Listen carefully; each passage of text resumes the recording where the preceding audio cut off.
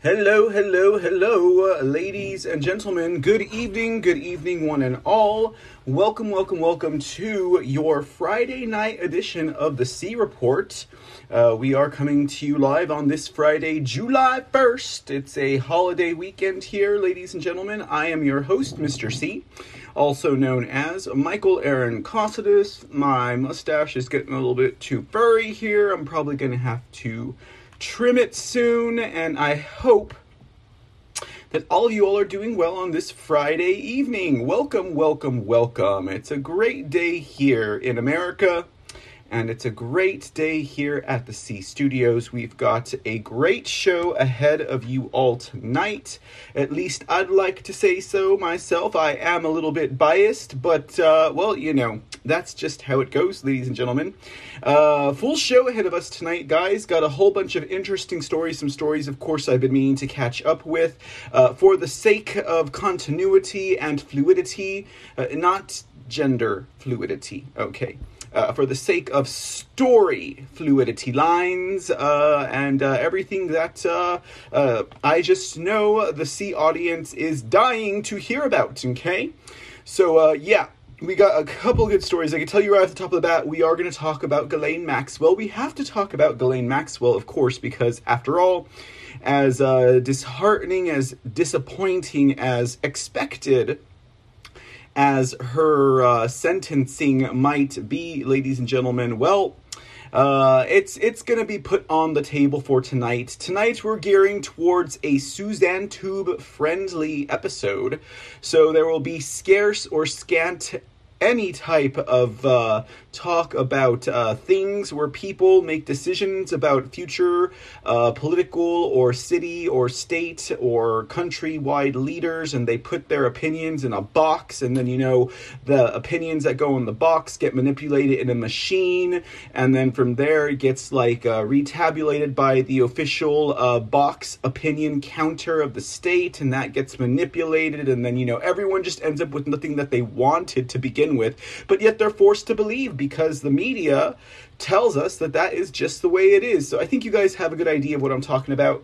Now, I need to get back onto the opinion manipulator box machine heads of state stories, though, because, I mean, that is a feature that we talk about here a lot at the C Report, but, you know, we just, we get banned, we get censored, we get kicked off, we get silenced whenever we talk about such things, you know? I mean, you guys know, of course.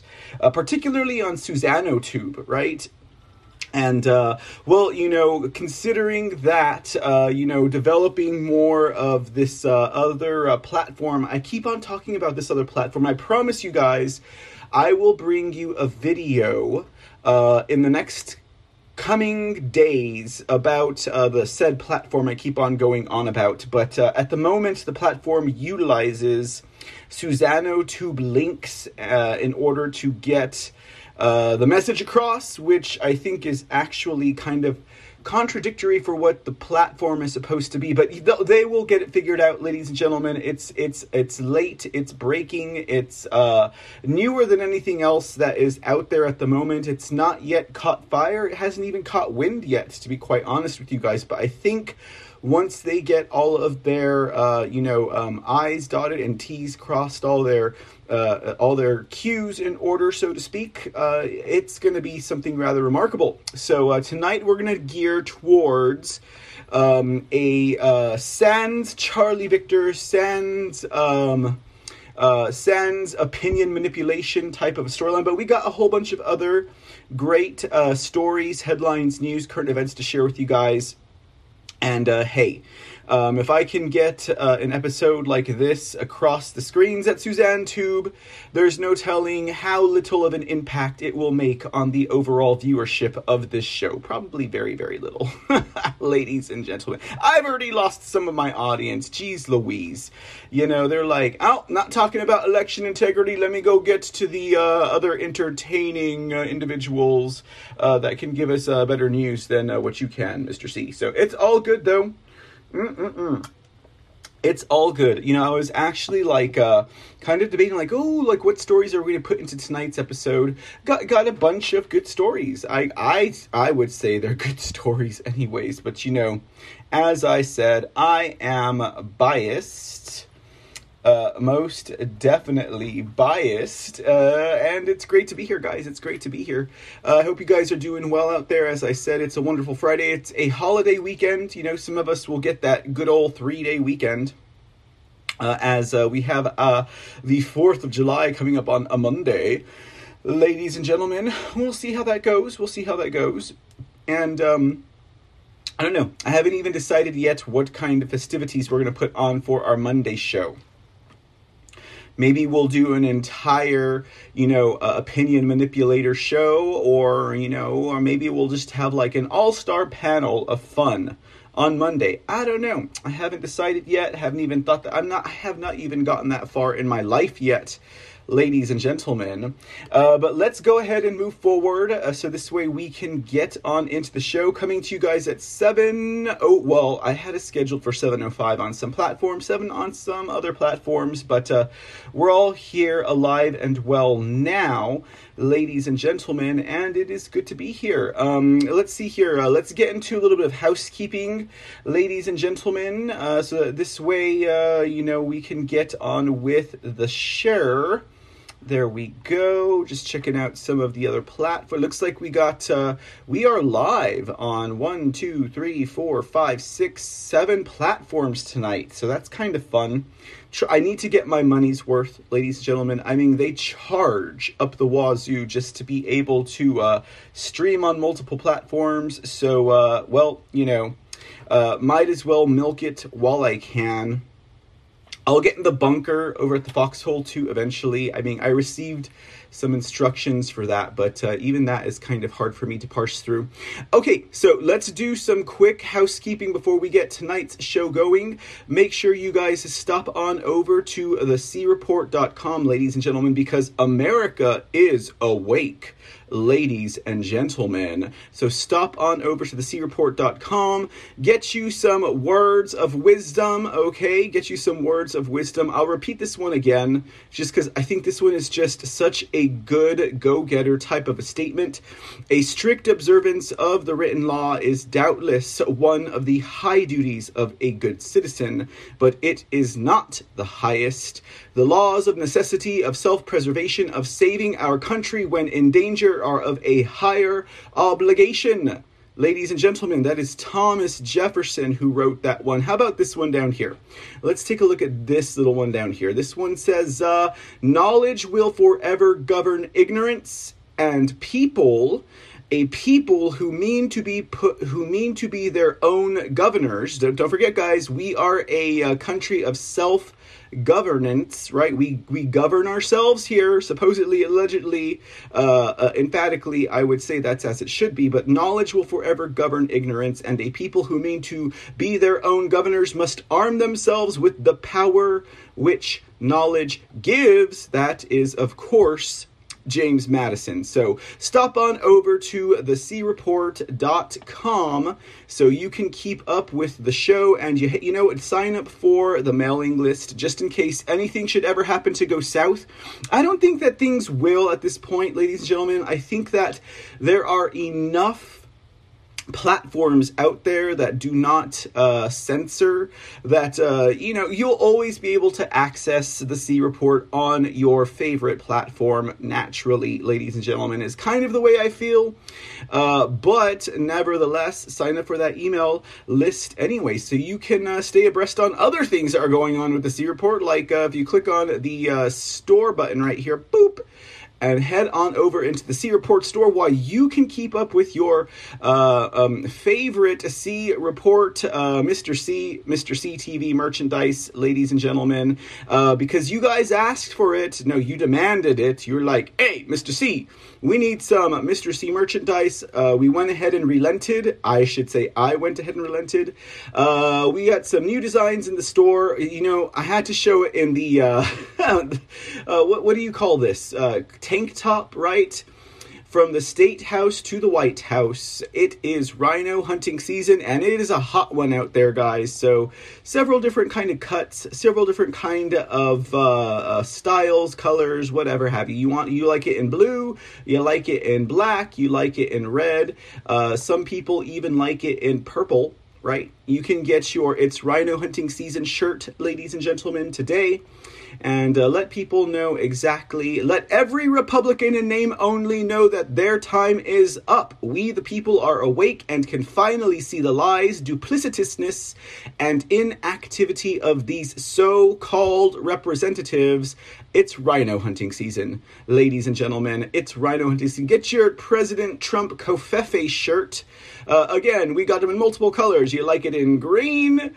You like, oh God, this thing, come on, don't move so slow. Don't move so slow. There we go. You like it in green. You like it in sky blue. Come on, it's moving so slow. You like it in ash gray, or hey, you know what? Maybe you're a lady, or maybe you just like the color pink, and you like it in pink. You can get it in pink as well. Never let anyone tell you that Covfefe means other than what it actually means, ladies and gentlemen. And some of you guys might be saying, well, what the heck does Covfefe mean? It was such a wonderful meme. It was such a wonderful way to drive the media crazy. Well, ladies and gentlemen, Covfefe, as I'm sure everyone is now realizing, as I'm sure it's coming to the light, ladies and gentlemen, stands for the Communications Over Various Feeds Electronically for Engagement Act of 2017. Guys, we've done shows based on sharing the truth with the patriots who were slightly confused out there about Covfefe. You know, they just wanted to milk it for all it was. But HR 2884 has nothing to do with coffee. It has nothing to do with misspelling words. It is all about a bill that was passed in 2017 that fortified, solidified, and created a stronger presence for presidential records that would include social media platforms and the internet. Right? So yeah. Now anything a president says across the ether of the interwebs would now be recorded as part of the presidential records. That is the essence of Covfefe, and nobody figured it out until we started talking about it here on this show. All right, you can also get some classic Mr. C TV design. Of course, that's the logo. You see it right up here in the corner. Ladies and gentlemen, Mr. C TV, put it on a t-shirt for you, just if you want to support the overall broadcast channel, because we've got other shows here on Mr. C TV. We don't just do the C Report. Look at the little banner down here. We do Lone Star News. We do See in the Dark. We have the Speak It Easy's This Is News. All of that comes out on Mr. C TV. Of course, you have your classic CTV, Mr. C Report with, you just get that mug off the screen, right? Okay. Or the C Report News design, as well as, nothing cooler than drinking a nice, crisp, cold beer out of a tall glass like that. With the C Report, you can, of course, support the show in more ways than one and get yours, which is my favorite design, actually. The Everything Woke Turns to Shit General Victoria Mark Milley mug, equipped with lipstick and nails, ladies and gentlemen. Let's not forget the nails. And let's not forget the classic line, Everything Woke Turns to Shit. This is a limited edition, ladies and gentlemen. As soon as they sue my ass, this mug is coming off of the website. So get that while you can. All right. I think we're done with plug in the store and the merchandise, ladies and gentlemen. Of course, we get plenty of support from all of you all. It's much appreciated.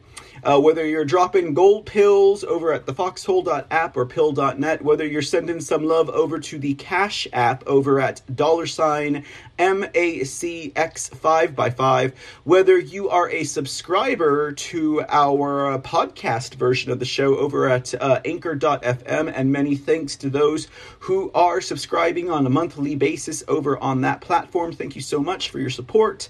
Or, you are buying the merchandise, you are supporting this show. Like I said, to stream on 7 to 8 platforms ain't cheap. Has it been worth the return? Well, just by the small chance just by the medium chance, just by the chance period, that someone on one of those 7 or 8 platforms will come across this broadcast and will be enlightened with a little bit of truth that they may not have heard anywhere else, it is worth it, ladies and gentlemen, even if it's currently coming out of my pocket. But you know what? Your support, whether it be through merchandise or any of the other ways that I have listed in the last 30 seconds, is greatly appreciated. And it all goes back to continuing the work that I do here at the C Report and at Mr. C TV. I mean, all the broadcasting I do at Mr. C TV, it ain't just like, entertainment shenanigans. See in the dark, we tackle some, issues that have to do and are completely relevant with the topics that we talk about over here at the C Report and at Lone Star News. We talk about Texas news and current events. And in addition to that, we do watch parties with documentaries and also rallies and live streams and hearings and committee hearings and judicial hearings. That's what Mr. CTV is all about, ladies and gentlemen. We're not just going to show you like some frivolous little cartoon or like, some type of sitcom. Although, if I could get together some type of sitcom that still had some relevance as far as like, I don't know, inserting ideas of patriotism or a moral uprightness for the human spirit, I would do it. But I just don't have the production value or money to do it. I could write it. But, everything else, that's just kind of, we're not at that point here at Mr. CTV, but with your support, maybe someday I'll get there, ladies and gentlemen. All right. I'm not just going to, I'm going to do what I can. But anyhow, guys, so let's go ahead and get into tonight's episode real quick. Want to send out some love and some acknowledgements to D Patriot 1776 and also Curtis Cross hanging out over there at pill.net, thefoxhole.app. DPatriot 1776 says, wondering if you are wearing the suit to our meetup, Mr. C. Oh, DPatriot! Are you kidding me? I know you're up in New Jersey, okay, but wait till you get down and meet the Texas heat, and I think that will answer the question for you. I really doubt I will be in my suit. The last few live engagements I've done, like the Patriot Double Down in Las Vegas, I was, of course, in suit and tie. When I was in Washington, D.C. on January 6th, I was wearing my red blazer. You guys remember my red blazer? I just can't wear it with this red background, it'd be a wash, okay? So that's why you guys haven't seen my red blazer in a long time, it feels like, anyways. But maybe someday I'll bring it back and we'll just switch up the background a little bit so it's not so much of a wash. All right, guys, let's get into tonight's C Report. We're going to start off with a statement from President Trump, as per the usual. Because after all, President Trump leads here at the C Report. We only got one statement per se to share with you all. Let me go ahead and expand that. And let's go ahead and see if we can't make that a little bit bigger. Oh, there we go. There we go, ladies and gentlemen. Now you can read it just like I can. Here's the statement from our president. It goes this way. It says here, hearing Larry Hogan has tried to come to the rescue of his fellow never-Trumper Kelly Schultz. They say the Democrats want to face Dan Cox in the general election when the opposite is true. It is just more Democrat disinformation. They want weak Rhino Schultz, who is endorsed by the Amazon's Washington Compost. That's Amazon.com, y'all, right? Okay. That's Jeff Bezos, y'all, right? Okay. The Schultz campaign is coming up with last-minute smears because they know their candidate is losing and losing big. Let me go and get myself on the screen there. It says Schultz even got a tip on what the Democrat Governor Association is doing. Collusion. It's also phony games. The last thing radical left Democrats want is a real fighter in Maryland. And let me tell you what, guys, Maryland needs a lot of help, okay? The Make America Great Again candidate who will save Maryland from the lunatics trying to destroy... Oh, wait, it says here... Whoa. I skipped a sentence. Let me go back. The last thing the radical left Democrats want is a real fighter in Maryland or any other great state, and that's Dan Cox all the way.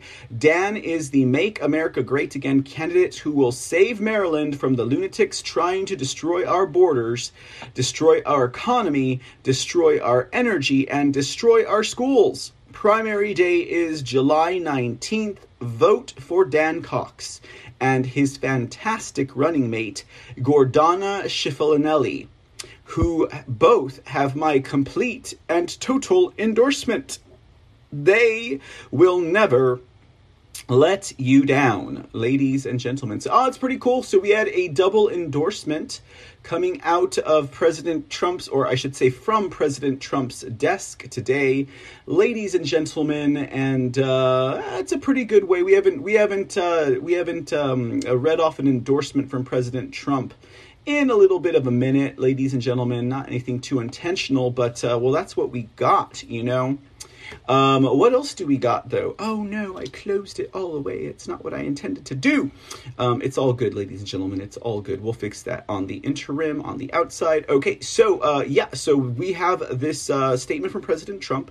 Was the only one that I had to share with you guys this evening. But some other interesting things coming out of the Trump-osphere, Trump universe, Trump, a current a legacy of events, ladies and gentlemen. As you know, we were talking about lying Cassidy Hutchinson just the other day, ladies and gentlemen. And this woman has pretty much totally been debunked, like, to the gods, mama. Like, basically, Cassidy Hutchinson is like, she basically spiked the punch for the Democrats. Ladies and gentlemen, it's bad. It's pretty bad. So I wanted, before we get into talking a little bit more about lying Cassidy Hutchinson, I wanted to share with you guys a recent interview from President Trump, right? This is going to be a little bit of a way to pick up some of the lack of statements for President Trump today that he did with Newsmax. That's right, Newsmax with a K and a C, Newsmax, right? About lying Cassidy Hutchinson. I'm pretty sure most of you guys have caught this interview. Actually, I need to get us set up for good sound here.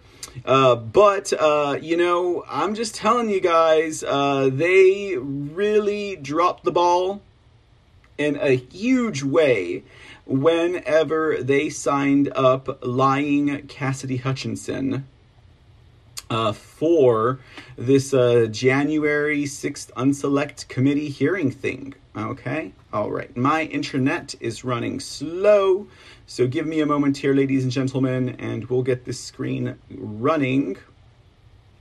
Come on, screen. Let's get going. Here, let me try this. Hold on. I might freeze for a minute. Boop. Maybe so, maybe no. Maybe no, maybe so. Oh, there we go, frozen. Oh, maybe not. Okay. You guys don't want to be staring at my ugly mug this whole time. Hold on. Let me do this real quick.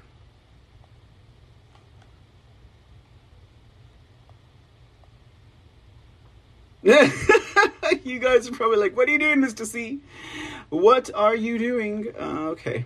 Give me a moment. Okay, there it goes. I think it's gonna do what I want it to do, or maybe not. Maybe not. Hold on. Just a moment. Just a moment.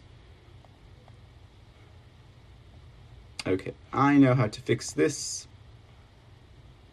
Right, stay.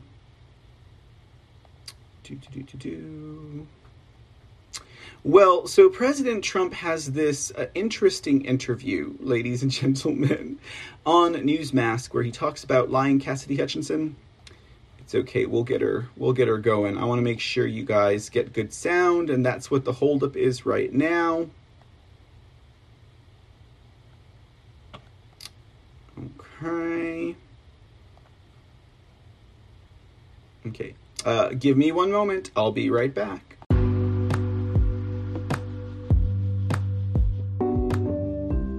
The C Report and all the shows on this podcast channel are 100% listener supported. We don't have corporate sponsors. We don't have independent sponsors. our sponsors are you, the listener. So if you like the work we do and like what we have to say and contribute to the world of news and information and entertainment, please show us your support. Make a monthly donation to help sustain future episodes at anchor.fm/The Sea Report. Your support is greatly appreciated.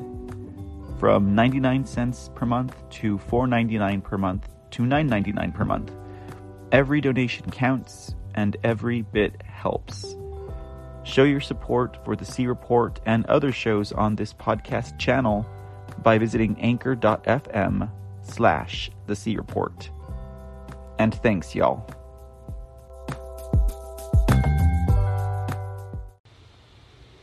Ladies and gentlemen, do not ask me how these things happen, okay? But thank you so much for waiting in the wings. I apologize on that delay. Let me make sure we are running well on all streams. We're back. Ladies and gentlemen, we're back. Just a moment. I had to kill one of my live streams. I guess maybe I was running on too many live streams. I don't know what's going on here. Let me see if we got sound.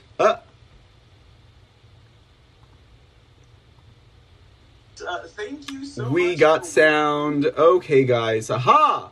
Just when they thought they had me down, ladies and gentlemen, we shall prevail.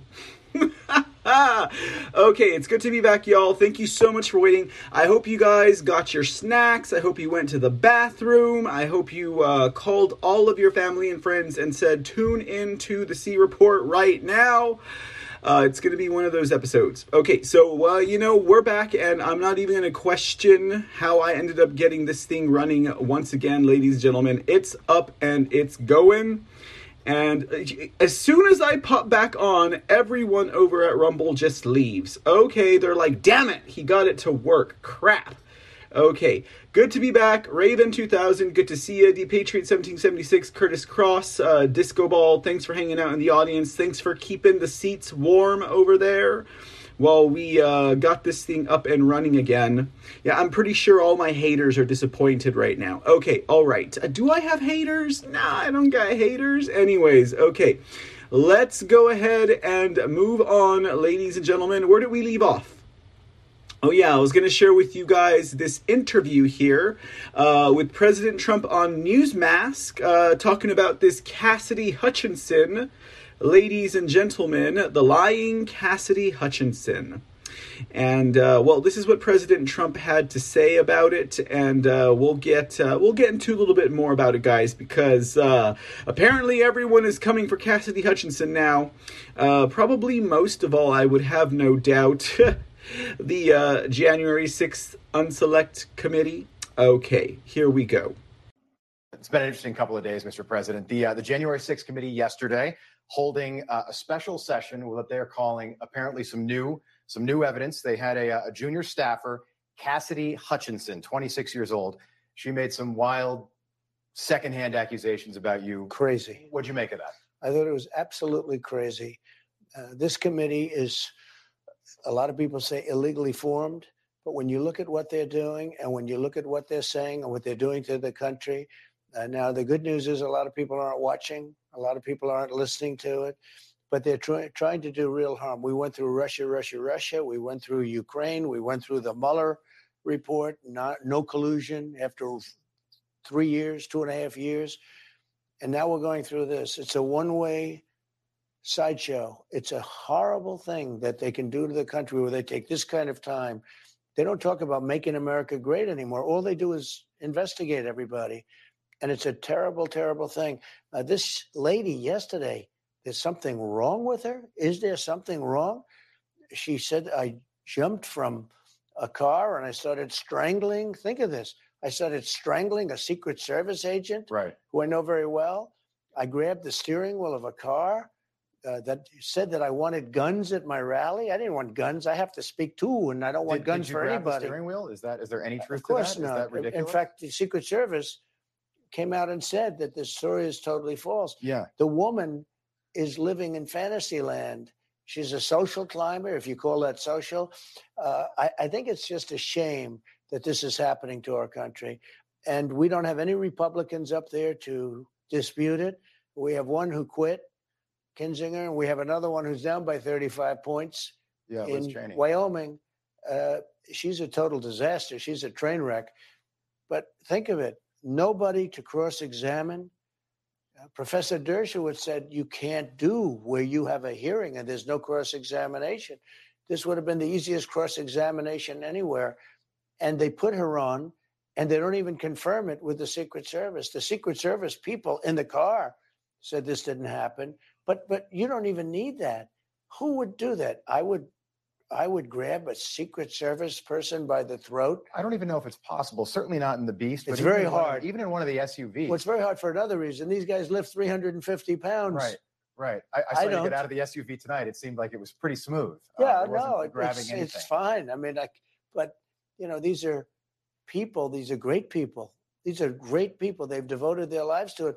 And I think they were very embarrassed by it because it makes them sound terrible. Tony Ornato and Bobby Engel. They're great. I know them very well. Sterling. They are sterling. And I was very nice that they came to my defense. I thought it was incredible, actually, because, some whack job can say this stuff and get away with it.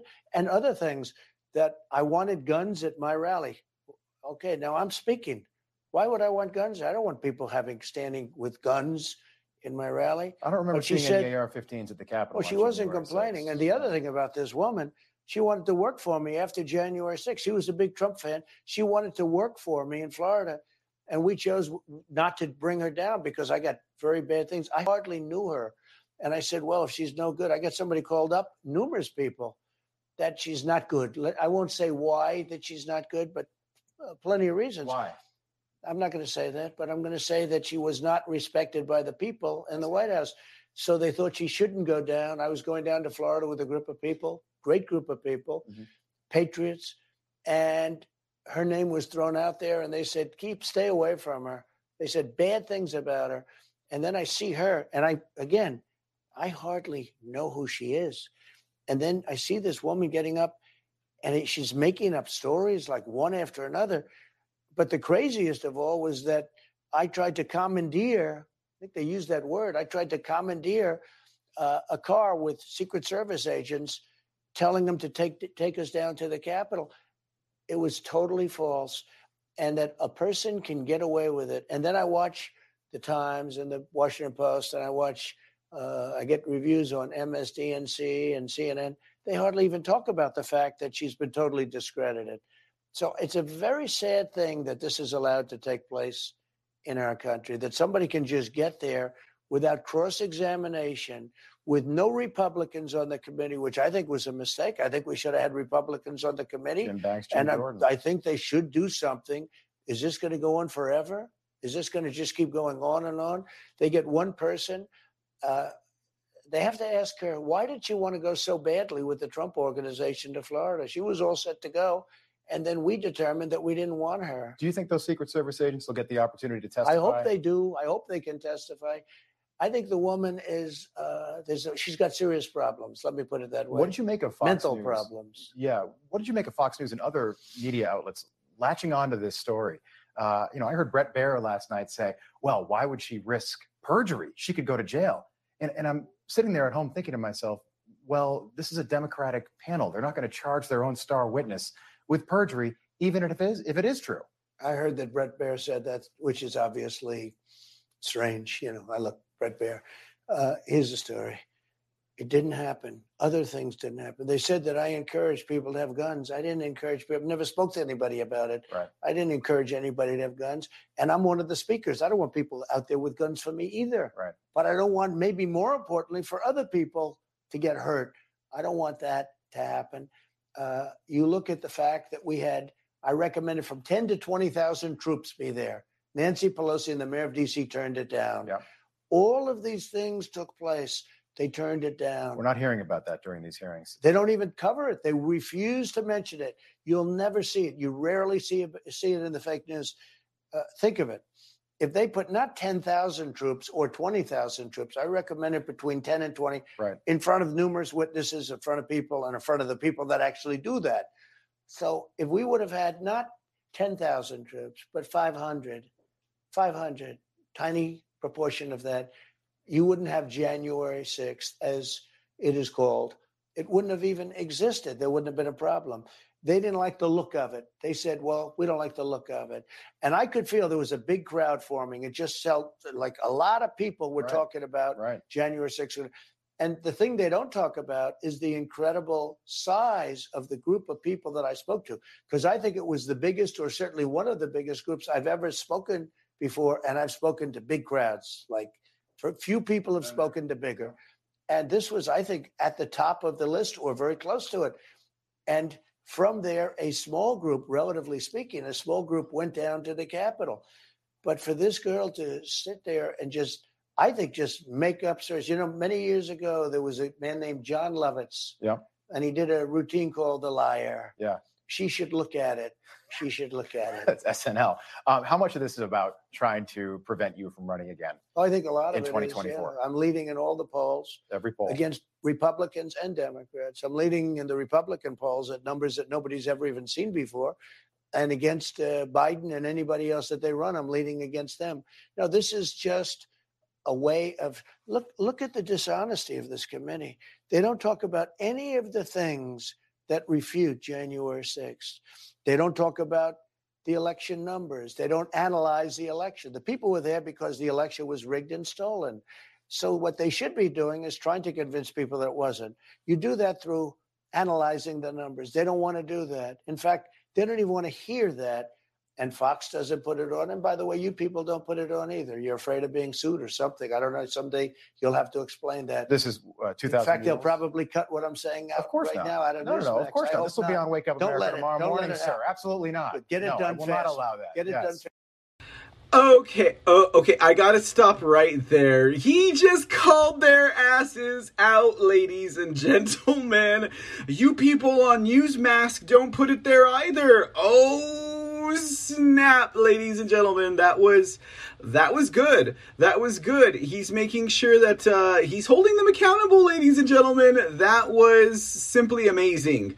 He made him say 2,000 mules. He made him acknowledge that they are not putting anything about election fraud. And look at the smug little smile. He's like, of course not, sir. Of course we're not going to censor you. Of course we're going to put it on there. Of course we're not going to censor you, sir. Of course we're not going to cut it.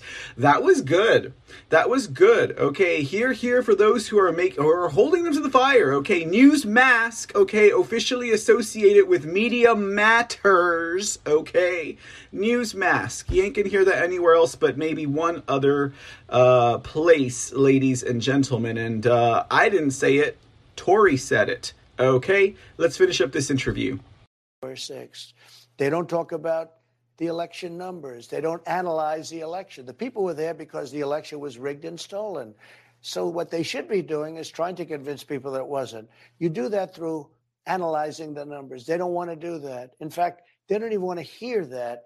And Fox doesn't put it on. And by the way, you people don't put it on either. You're afraid of being sued or something. I don't know. Someday you'll have to explain that. This is 2000. In fact, they'll probably cut what I'm saying out now out of Newsmax. No, of course not. This will be on Wake Up America tomorrow morning, sir. Absolutely not. But get it done I will fast. not allow that. Get it done fast before Chris sees it, okay?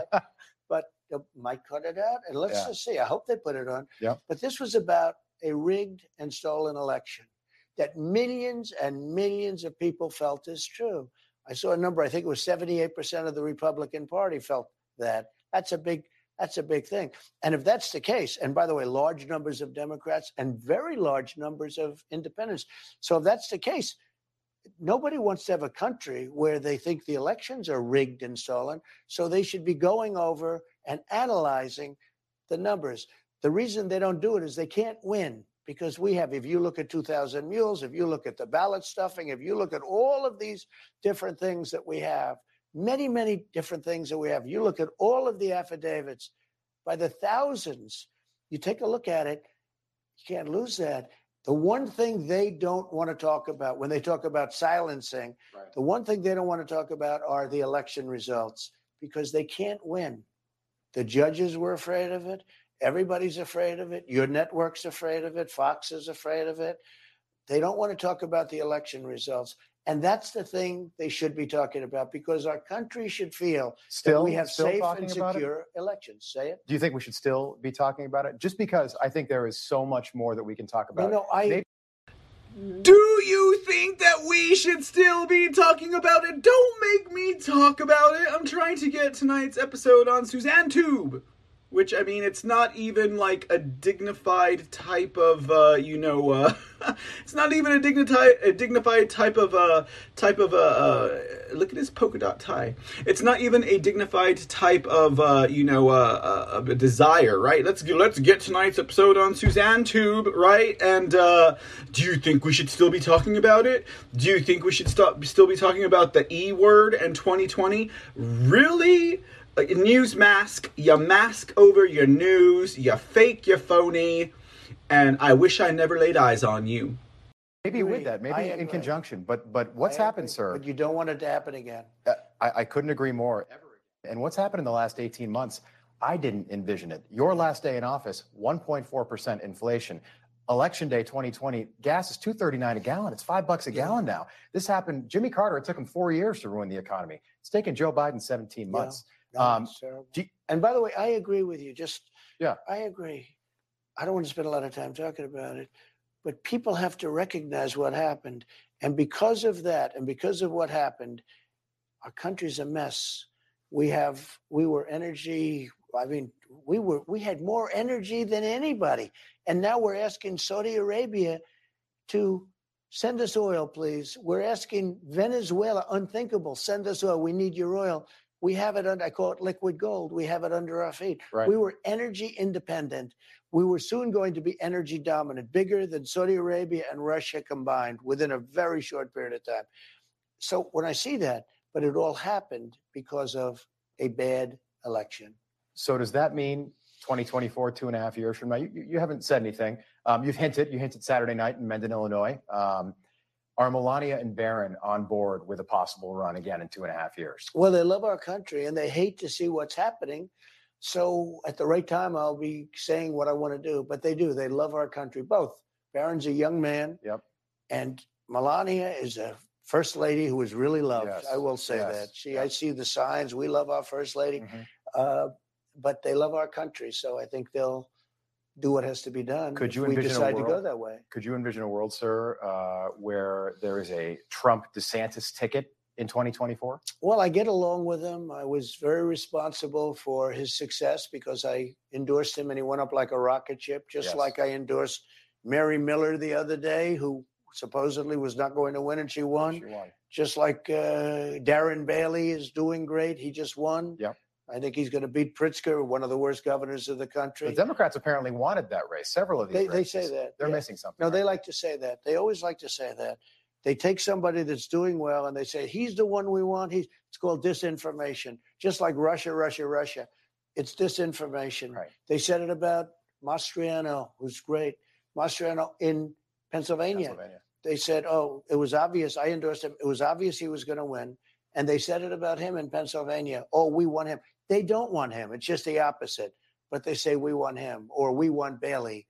And that's not the way it works. But I think we're going to have some tremendous candidates and some very successful candidates. Just final question. Would you support Prime Minister Benjamin Netanyahu running again in Israel?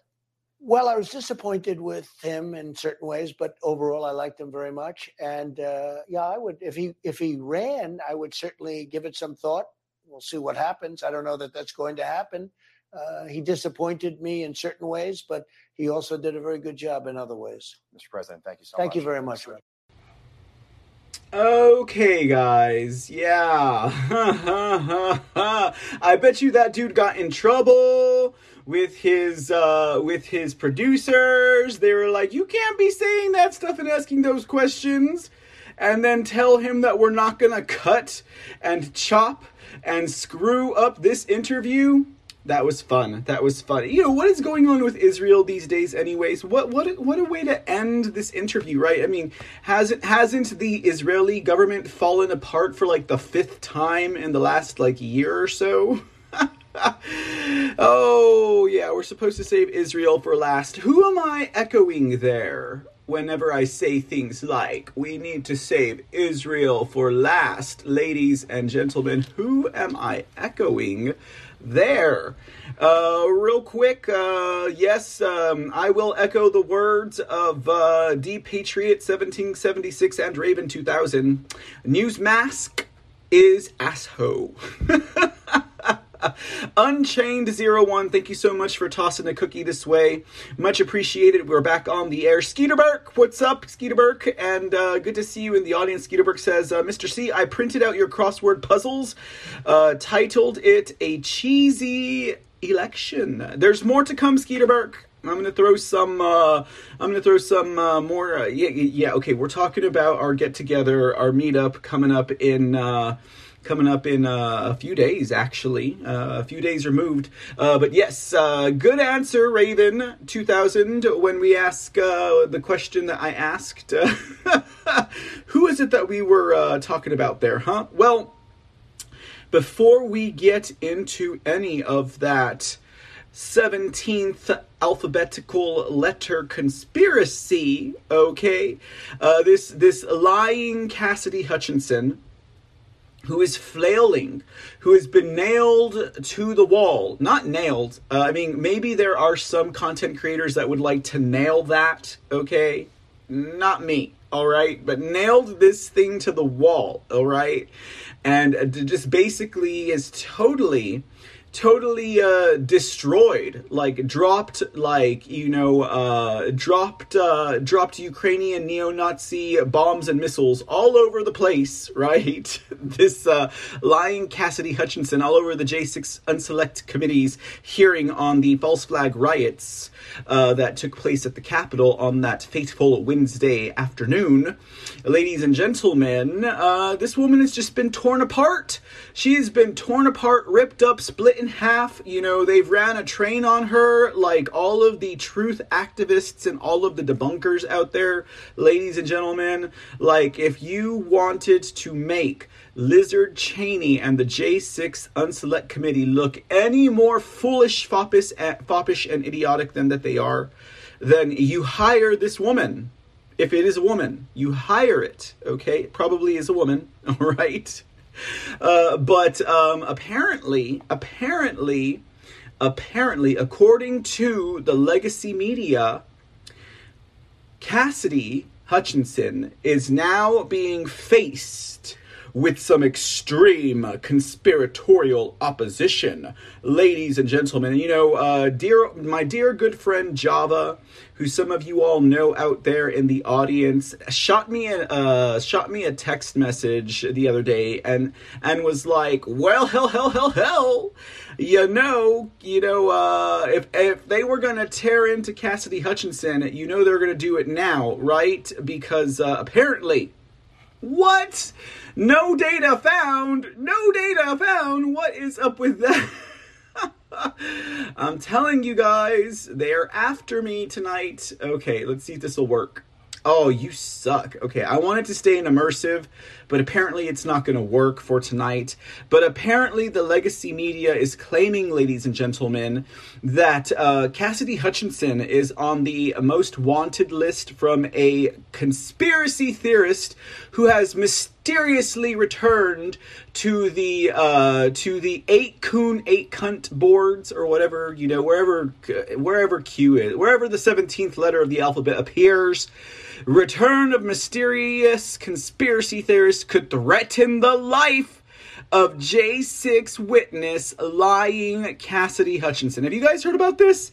Have you guys heard about now?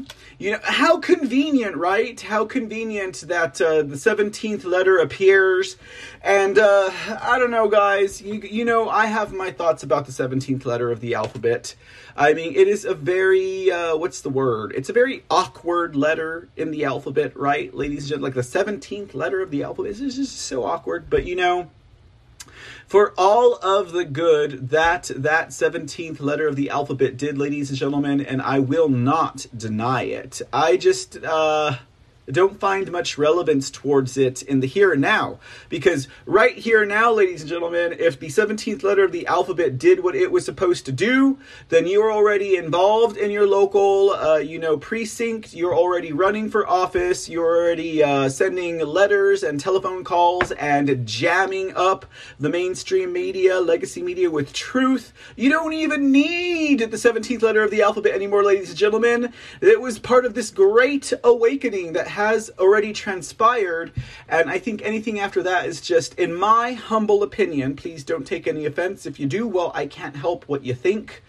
In my humble opinion, it's just there for people to milk and grift off of you great and soulful patriots out there who are investing more than your time, your effort, and your personal energy into it, but also your money, okay? That's what I think about that. So let's see how this convenient return of the 17th letter of the alphabet is now threatening the life of lying Cassidy Hutchinson. Here's the article, coming to you straight from the Legacy Press, otherwise known as Raw Story, right? Isn't that weird that the Legacy media is sharing a Raw Story article? Should that tell you something about Raw Story, maybe, and where they stand and who they are?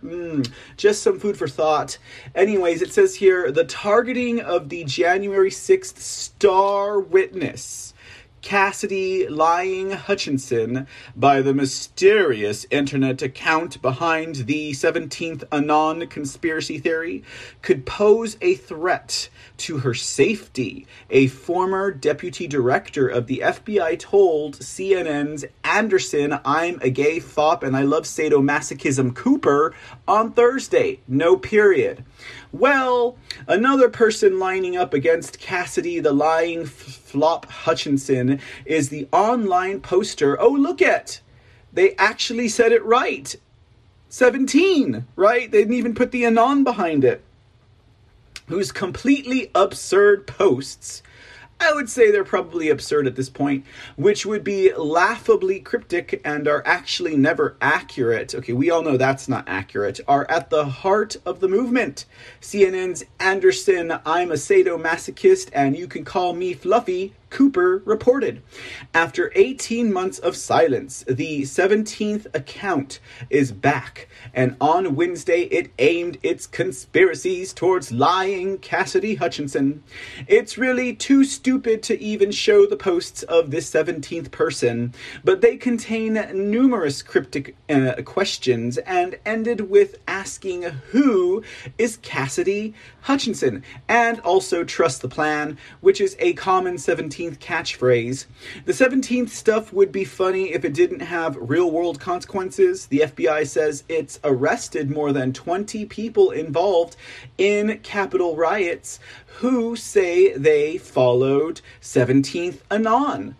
Cooper replayed an interview with a former member of the cult. That's right. That's why we don't use words like cult here at the C Report. Even if we are a happy family, let's get real, guys. You want to make it that much harder for us, even if we're pulling their Johnsons? No, we don't play that game here.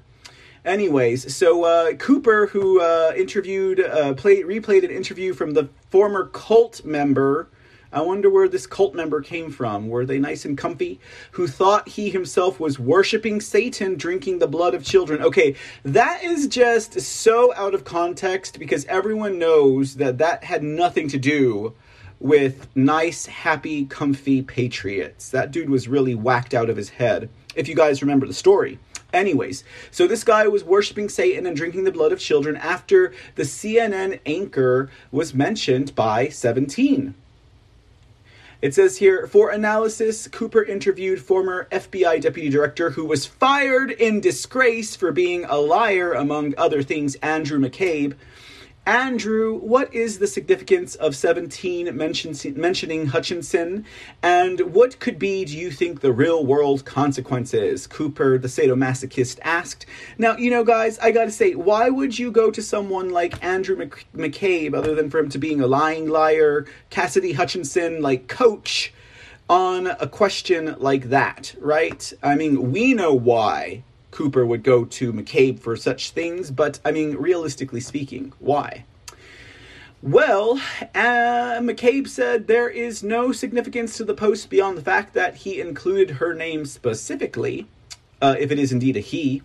It's not because it said anything. We have to make sure we use our proper pronouns with the number 17, right? It's not that they said anything logical or factual. It's just the existence of his name. No, just kidding. It's Cassidy Butch's name. Her name in that post turns her into a target for people who ascribe to these beliefs. He said the fact her name was listed is very, very damaging to her in terms of the attention it will bring. Who believe in, who knows which of the 17 Anon conspiracies. Okay, so I gotta say right here, guys, I am pretty damn sure that after every single person debunked this lying snob, Cassidy Hutchinson, that they had to wrap her up in the 17th conspiracy of the alphabet. So this way it would discredit anyone who is basically debunking her lies. Because her lies were so blatant, her lies were so obvious, her lies were downright into the realms of perjury, send her to jail, lock her up, give her a fine, that they would have to basically demonize anyone who said Cassidy Hutchinson was lying because of the 17th letter of the alphabet. But, you know, at the same time, that makes the 17th letter of the alphabet rather convenient to be existing right now, because it just set up right into how they're playing this out, right? They're like, well, 17 reappears, Cassidy Hutchinson lies, 17 says her name, and now we can use it to demonize them. Is that a coincidence? Wait. What is it? What is the other hallmark of the Q posts? 17 posts that we talked about. What about coincidences? Do we believe in coincidences anymore? Are coincidences weird? Are coincidences awkward? Are coincidences to be believed? I don't believe in coincidences, ladies and gentlemen. I just don't, okay? So I'll let you guys think about what you want to think about that as you, and I'm not, obviously not talking to my, to my regular audience, ladies and gentlemen, but I'll let you guys think about that a little bit, mull it over a little bit as you guys continue, and I'm not talking to my normal audience. My normal audience knows better. But as all you individuals out there continue to throw your money at these people who analyze Q as if though they were our savior. Okay, so back to the article. Let's see, it says here, he said the fact her name was listed is very, very damaging to her in terms of the attention it will bring who believe in, who knows which of the 17 Anon conspiracies. And so if you toss this young woman's name into that conversation, into that froth, you run the risk that someone who is following these things and who's projecting their own rage, dark MAGA, ultra MAGA, and their dissatisfaction about whatever it is in life they're mad about, is going to attach her to that. And one of those people, dark MAGA, ultra MAGA, is maybe more than one, might decide to take the matter into their own hands and resort to an act of violence, dark MAGA, ultra MAGA, in the exact same way that it's rhino hunting season for the young man from North Carolina who did the nonsense around this Comet Ping Pong Pizza, the pizza restaurant in Washington, D.C. Let's not forget that the young man from North Carolina was the son of an actor, right, and a director, right? Let's not forget about that little factoid. When he had been digesting the material, got in his car, drove to D.C. on a Sunday with an AR-15, because that's our choice weapon to strip the people of their Second Amendment right, and intended to shoot up the place. Isn't it funny? Isn't it amazing how we can just parse through all of their propaganda? We can identify it as we read it, ladies. Like all that propaganda wrapped up into that one little paragraph right there. And we can identify it and we can just shoot it down, no pun intended, as we go through it in discourse, ladies and gentlemen. So, I know I'm being really hard on 17 and all of the Anons. That's actually the correct way to say it. It's not 17 Anon, it's 17 and the Anons. But then again, I don't know anything about Anons because my name is Michael Aaron Cossidis. You can see my face, and I am not at all in any way going to be anonymous when sharing my truth about restoring our republic, ladies and gentlemen. Okay, so, that's not to take away from anyone who's afraid of losing their job, their credibility, and any of their financial backings from their government, or, being doxxed or whatever. San Antonio, Texas, that's where I live. Come on and dox me, ladies and gentlemen. I don't give a crap. Come on and dox me. I'll give you my address if you want. I am here to fight this crap and restore our republic. So I ain't gonna hide behind some bogus what are these things called again? Like profiles.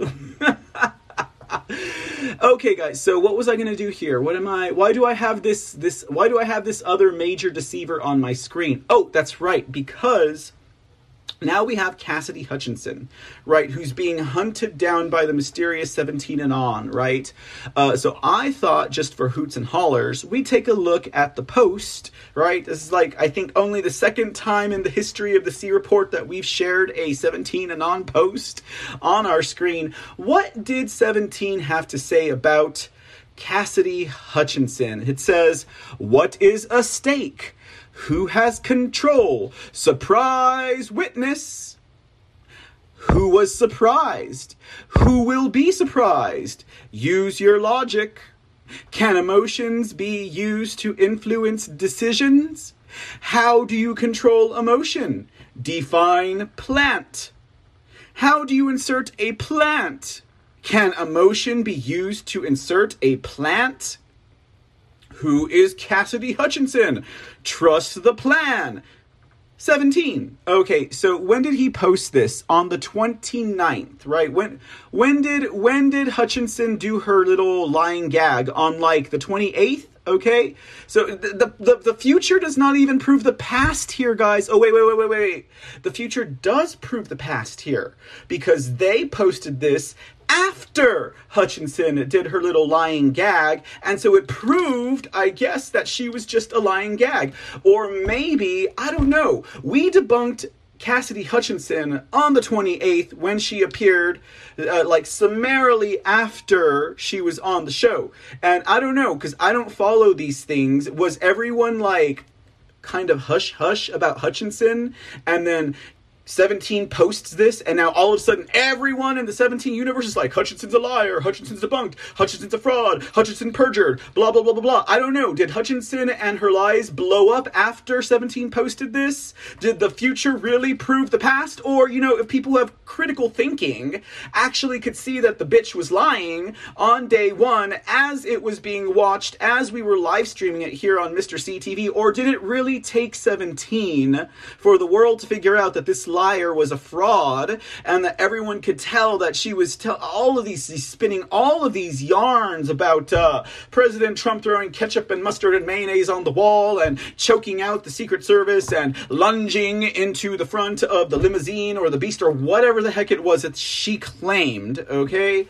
I don't know. This is just too convenient to me. And also, in retrospect, even though I've not read a whole bunch of 17 posts, I would have to say this is so generic, okay?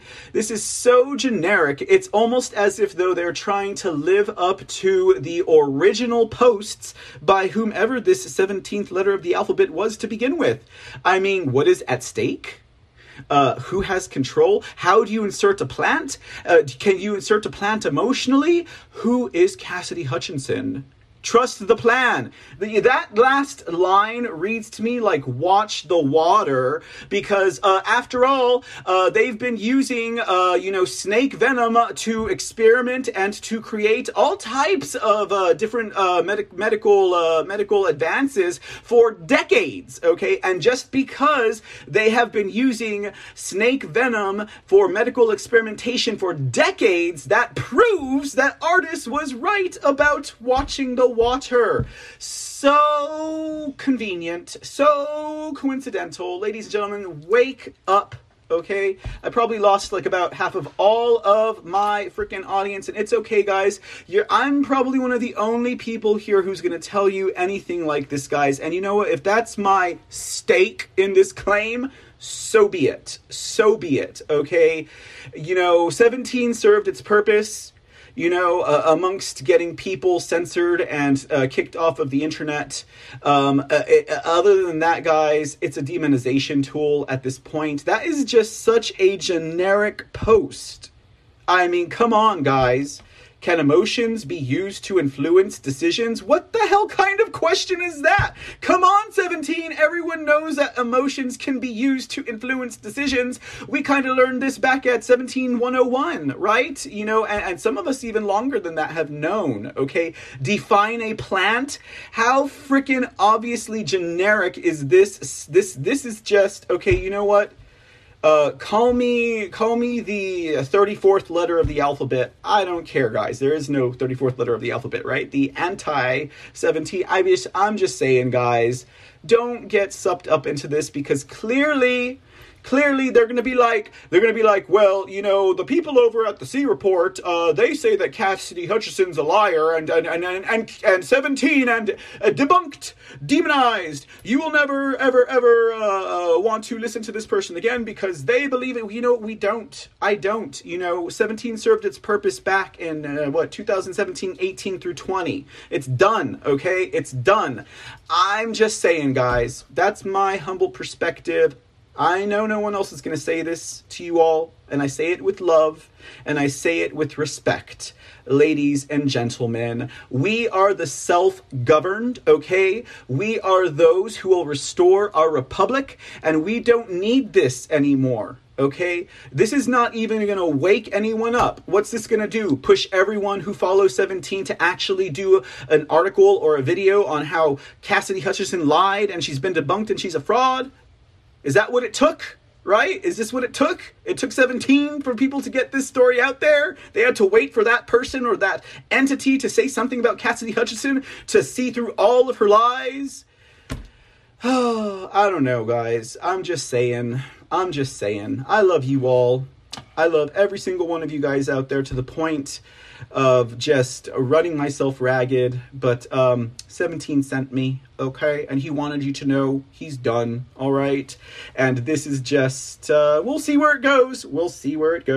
I mean, the post directly before the Cassidy Hutchinson post was also pretty generic, okay? In case you guys, but maybe 17 is going to wake up the elementary level minded people now. Maybe that's what 17 is going to prove, right? He's going to run with the news, right? As it happens, or maybe a few days later, just so that the future proves the past, right? Okay, I don't know.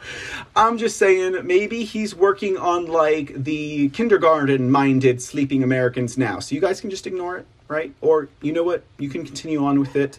It's your prerogative, to be quite honest, and I won't diss it, but we're just going to highlight it this one time. Okay.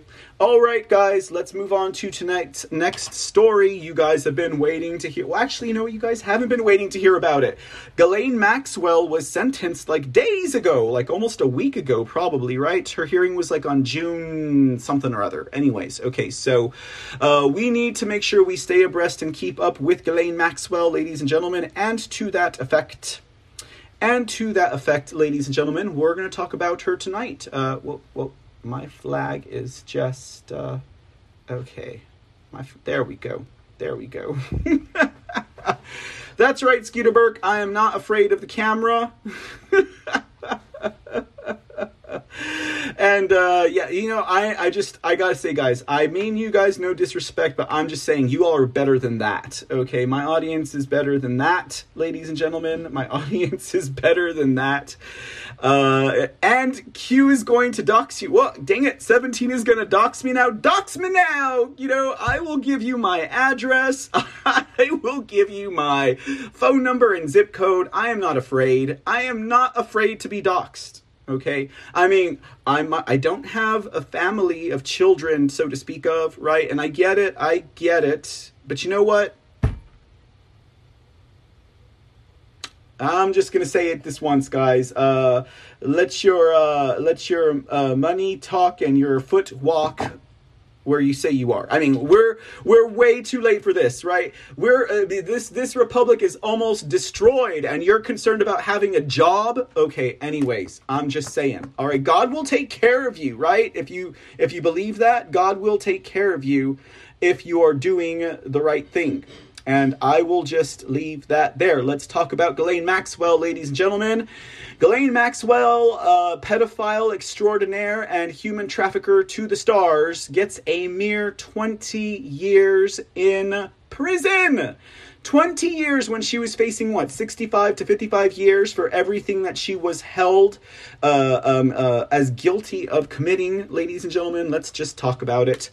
All right, what's this article got to say about Ghislaine Maxwell? It says, Ghislaine Maxwell sentenced to 20 years in prison for sex trafficking girls for Jeffrey Epstein. There is a lovely sketch, and they made sure to highlight the name of the water she was drinking. Interesting that now, right? They still get their product placement even in sketches, charcoal and pastel sketches. That's crazy, isn't it?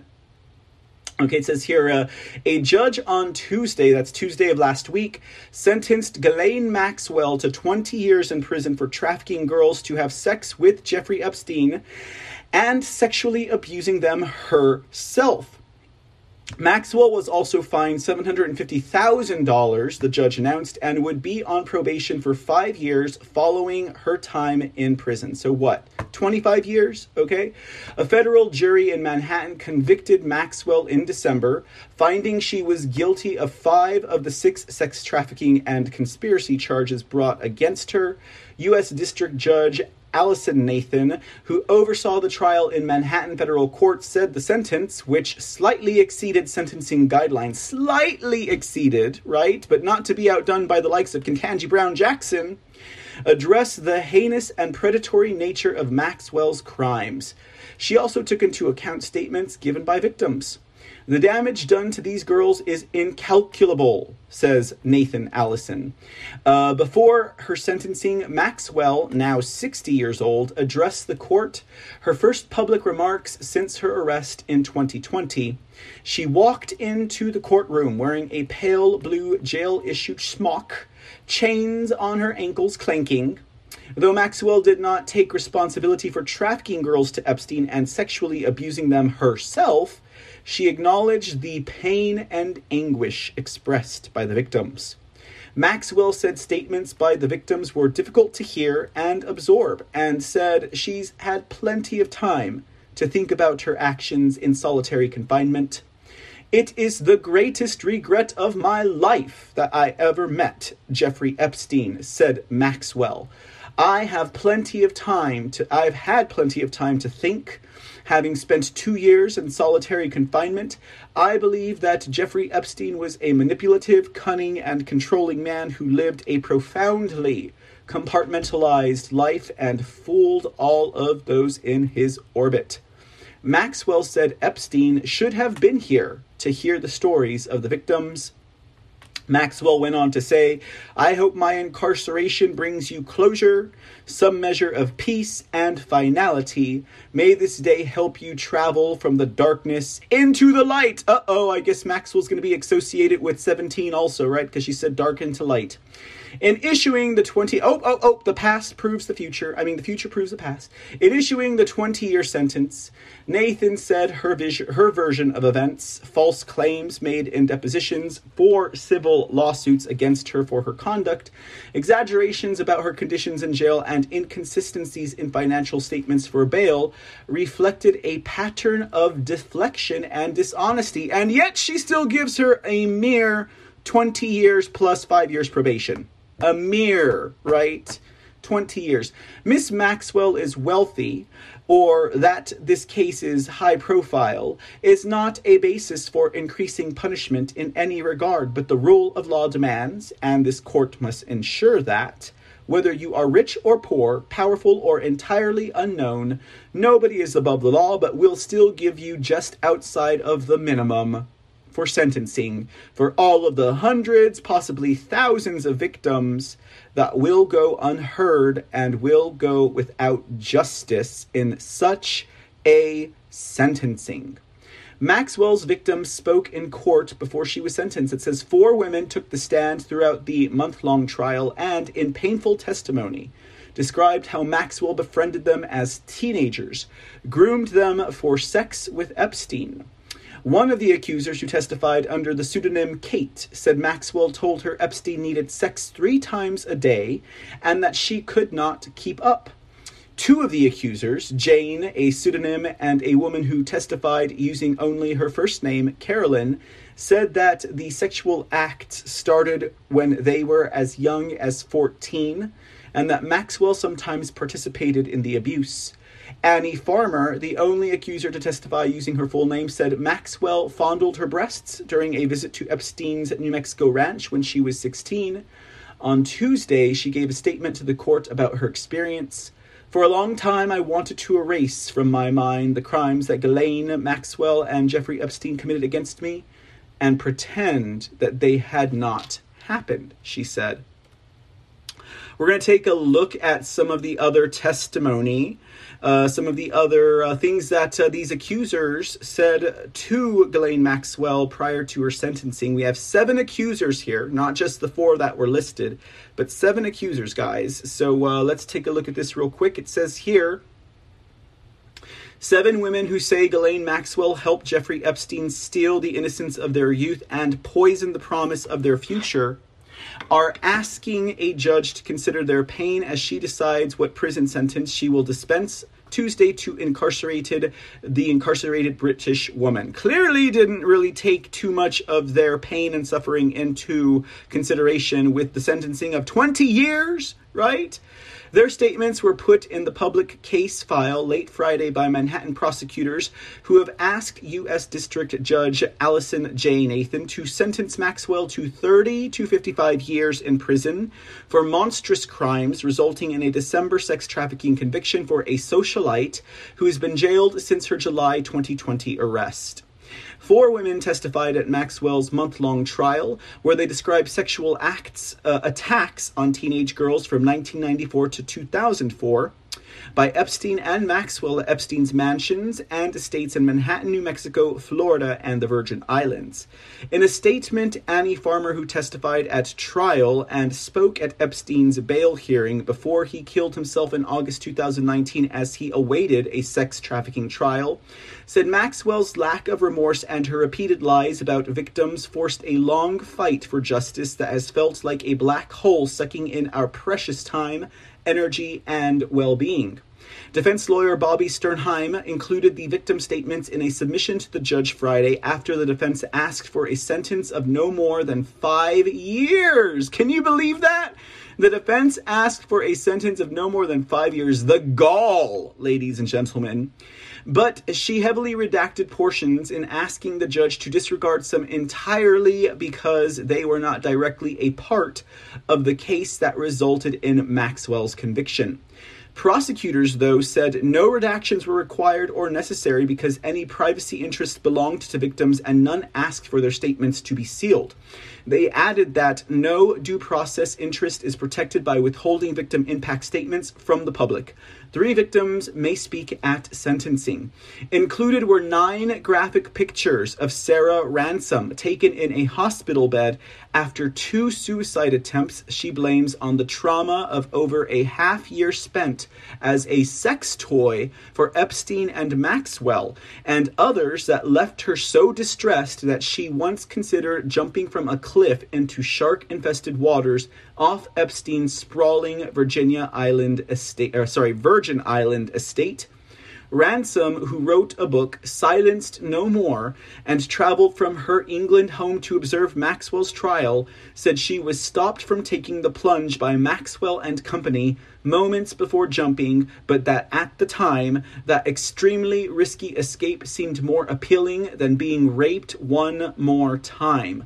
One woman, Kate, a former British model who testified at trial, spoke of the silent screams inside the minds of girls who were not yet adults when Maxwell and Epstein flashed wealth and ties to famous and powerful people before subjecting them to sex abuse and then fear so they would never disobey their prurient quests. calling Maxwell dangerous and devious. Maria Farmer said her intersection with the pair and sexual assault by Epstein during a trip to Ohio cost her a promising career as an artist and leaves her still feeling unsafe outside, firm in a belief that Maxwell will harm her if she ever has a way. She is the sister of Annie Farmer. Another Virginia Giuffre, who we might as well forget because, I get she's a victim, but she totally sold out all the other victims by settling her case with the Prince Andrew of the House of Reptile. So it says here, this Virginia Roberts Giuffre sellout said Maxwell opened the door to hell as she joked that she was like a new mother to dozens of girls and young women she fed to her financier boyfriend and later boss. Ghislaine, like a wolf in sheep's clothing, you used your femininity to betray us and you led us all through it. The sellout said and added, you could have put an end to the rapes, and you know what? You could have done more to stand up for it, Virginia Roberts Giuffre, instead of just selling out for, a few $1 million? You could have put an end to the rapes, the molestations, the sickening manipulations that you arranged, but I am $5 million richer because I sold out the other thousands of victims to Prince Andrew, and that she witnessed and even took part in. You could have called the authorities and reported that you were part of something awful. But I sold out for $5 million, Ghislaine, and you deserve to spend the rest of your life in a jail cell. You deserve to be trapped in a cage forever, just like you trapped your victims. The Associated Press does not identify people who say they were victims of sexual assault unless they have consented to being identified. I know what I have to say about this Virginia Roberts Giuffre is really harsh, guys. I get it. I have no ground to say such things, but let's just face it. She sold out, okay? She sold out. So there is a visual of Ghislaine Maxwell, or Ghislaine, or Ghislaine, as some people say it, but proper pronunciation is Ghislaine. And Judge Allison Nathan, right? Because they could only do sketches and such during that. So now we have, this is a photo here, guys, of Jean-Luc Brunel and Ghislaine Maxwell. And apparently, the family of Ghislaine Maxwell is in fear for her life. Indeed, Ghislaine Maxwell was put on suicide watch just prior to her sentencing. So people are kind of like, Ghislaine didn't kill herself, right? But her family is afraid for Ghislaine's life after Jean-Luc Brunel, who is also an associate and a co-conspirator of Jeffrey Epstein and has gnawed on the head of Ghislaine Maxwell a few times, was found hanged in his French prison cell.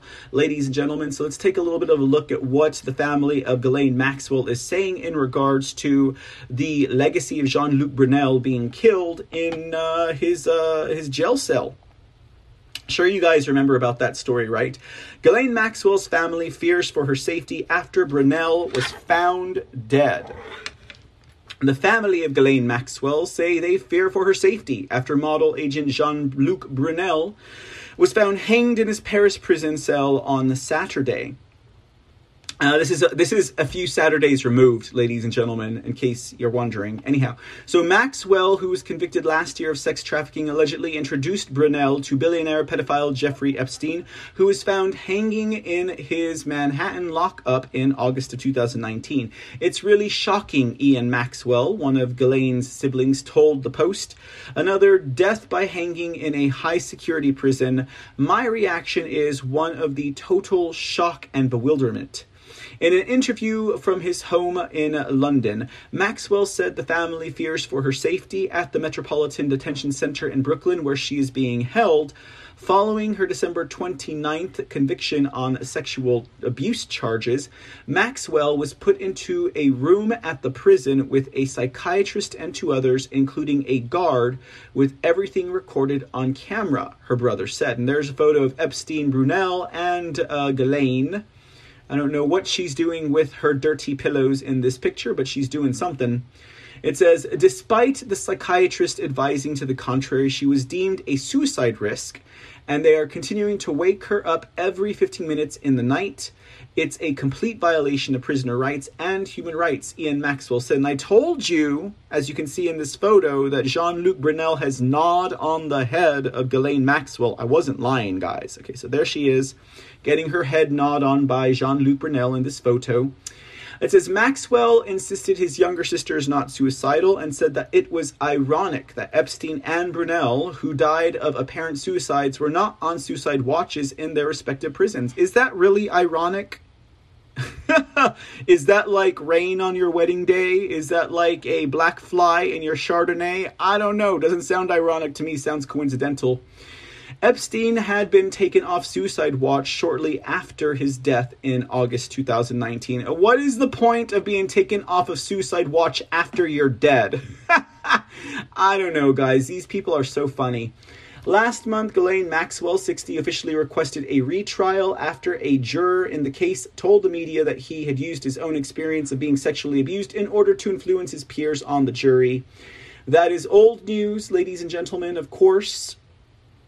So there you have it, guys. They're just saying, Brunel, who ran Carine Models in Paris and later formed MC2 Model Management with Epstein, was charged with securing girls and young women for Epstein. He was awaiting trial when he was found hanged by his bedsheets in his cell around 1:30 a.m. local time at Le Sainte Prison, the Paris prosecutor's office told CNN. French prison authorities told local media that no breach in security at the prison had occurred, and an investigation into the cause of death had been launched. There you go, guys, for your enjoyment. Jean-Luc Brunel gnawing on the head of Ghislaine Maxwell.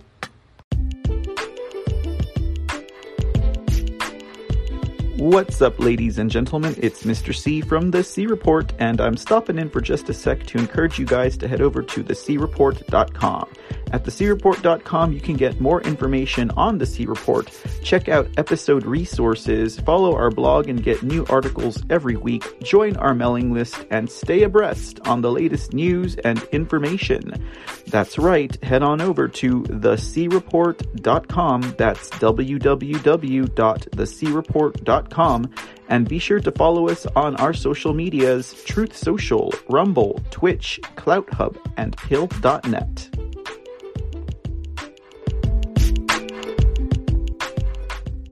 Okay. All right. So there's that story. Hey, 123 SKG, good evening, and thank you so much for gifting the shades. Very much appreciated. And welcome on into the show. And I hope you all enjoy the rest of the proceedings for tonight. As we're still going to talk a little bit about Ghislaine here, ladies and gentlemen. I wanted to share with you, so let's see here. So here's something else that came up, ladies and gentlemen.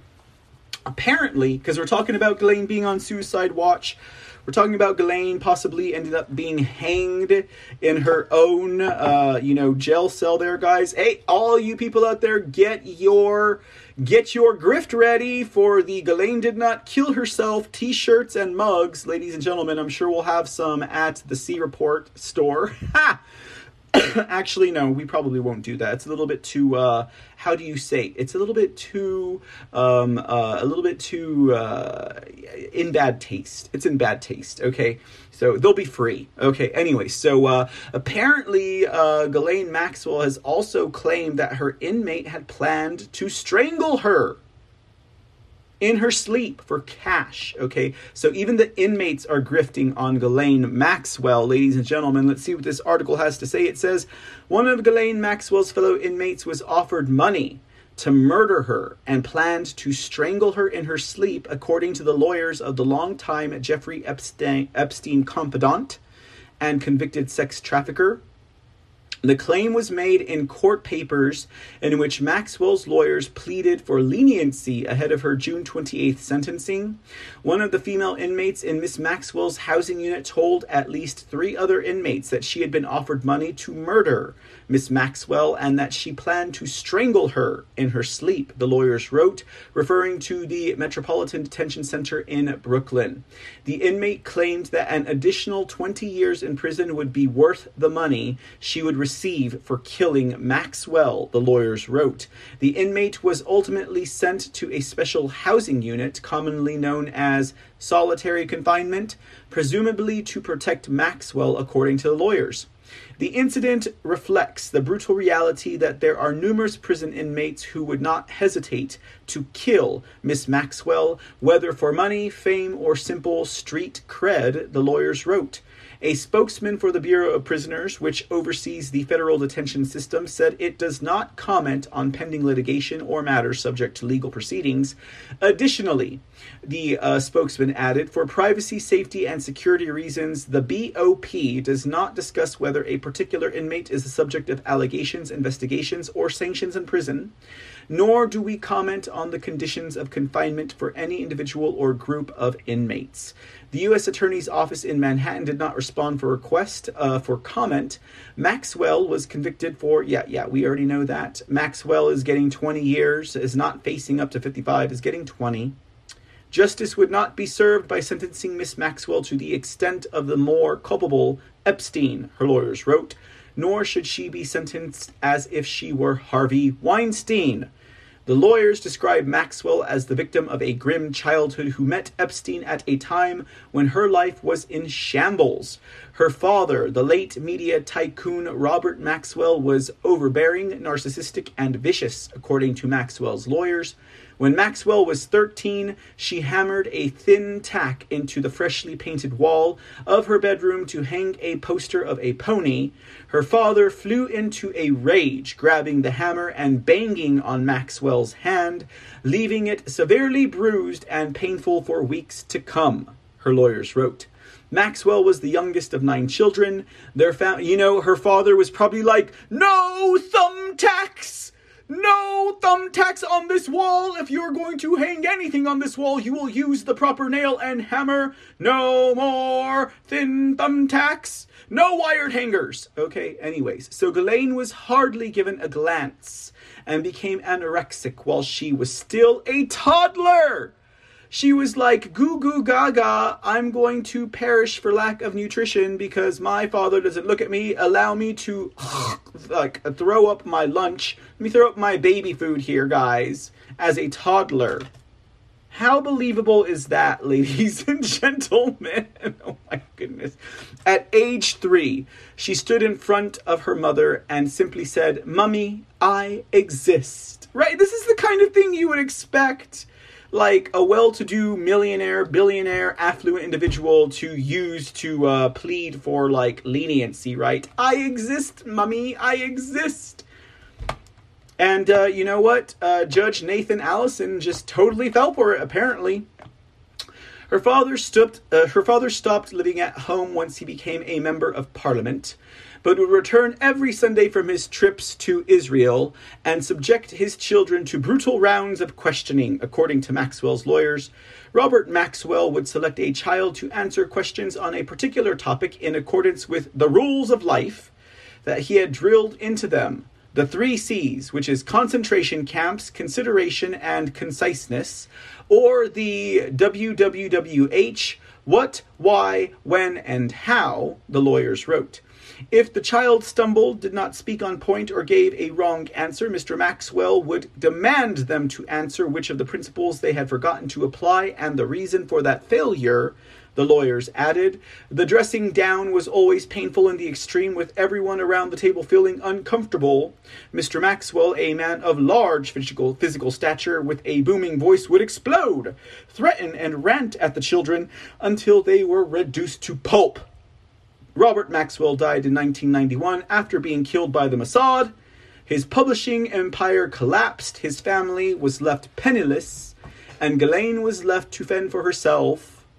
I'm sure, right? Just like Oliver Twisted, her lawyers wrote. It was around this time that she met Epstein.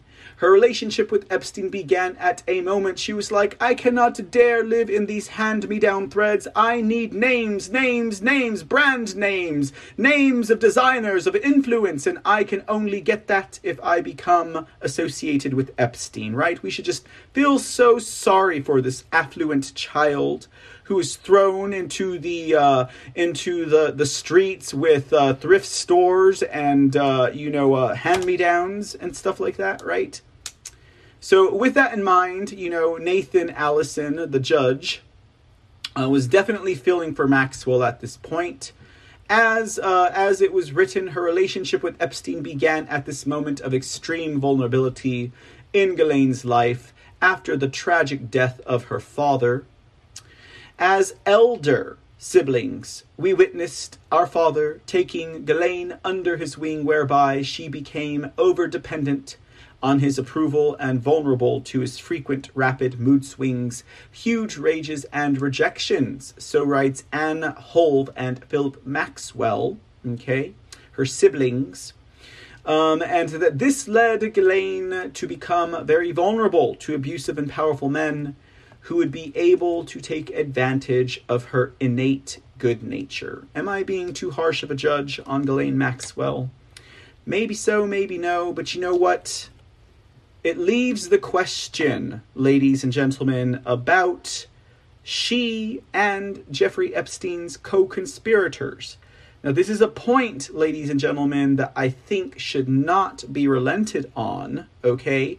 Because apparently this is one of the biggest, if not the biggest, the hugest bust of a pedophile and a human trafficking ring that is going with no co-conspirators, no Johns, no clients. No one is going to be held to account, ladies and gentlemen, for having been the basically the money bags for the likes of these creeps, the likes of these humanless traffickers.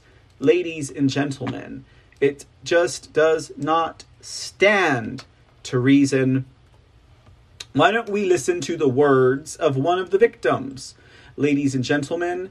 And to be quite honest, I'm just, this victim, in saying what she said, ladies and gentlemen, we're not ready for you, hun. Okay, this victim remarkably makes mention of the co-conspirators, and yet still no one is going to bother to ask about the co-conspirators, about the clients, about the Johns, about those who purchased these kids and these children and these humans from Jeffrey Epstein and Ghislaine Maxwell. They get to go unpunished. They get to continue living out their lives of affluency and grandeur and money and power and wealth and influence, and they are not going to be held accountable.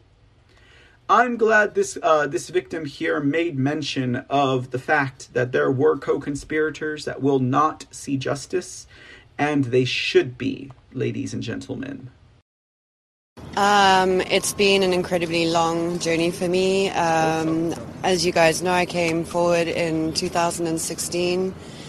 This has been an incredibly complicated case, incredibly traumatic for the victims, the survivors, and today is a day I didn't think would ever happen. So for me, it's a blessing. It really is. And I've prayed for this moment so hard and for so long. And God's heard our prayers today. And to look at her face to face and talk about your experience, how will that feel? Just to have my voice and for Ghislaine to hear what I have to say is liberating. I'm disappointed that she hasn't taken any accountability for what she's done to myself and hundreds, if not thousands, of others. I mean, people must remember this was an international sex trafficking ring that spanned across the world. And the fact that she still maintains her innocence is beyond anything I still can't believe it, and that's why I've had to fight so hard to keep her off the streets, because she's dangerous. And how long does she need to be inside for? For the rest of her life. I made a promise that she will never, ever, ever hurt another girl, a young woman, ever again. You want her to die in jail?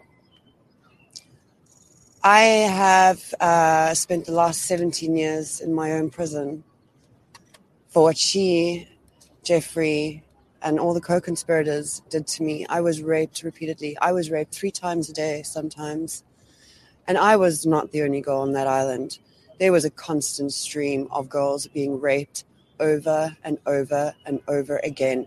And yes, Ghislaine must die in prison because I've been in hell and back for the last 17 years. And 27 for me. I was 10 years old when Liz Stein was being trafficked. I was 10. That is how long the sex trafficking ring has been going on for. And it should have just taken one survivor to come forward for us to be taken seriously. It should not have been this hard. That's all I have to say. Thank you.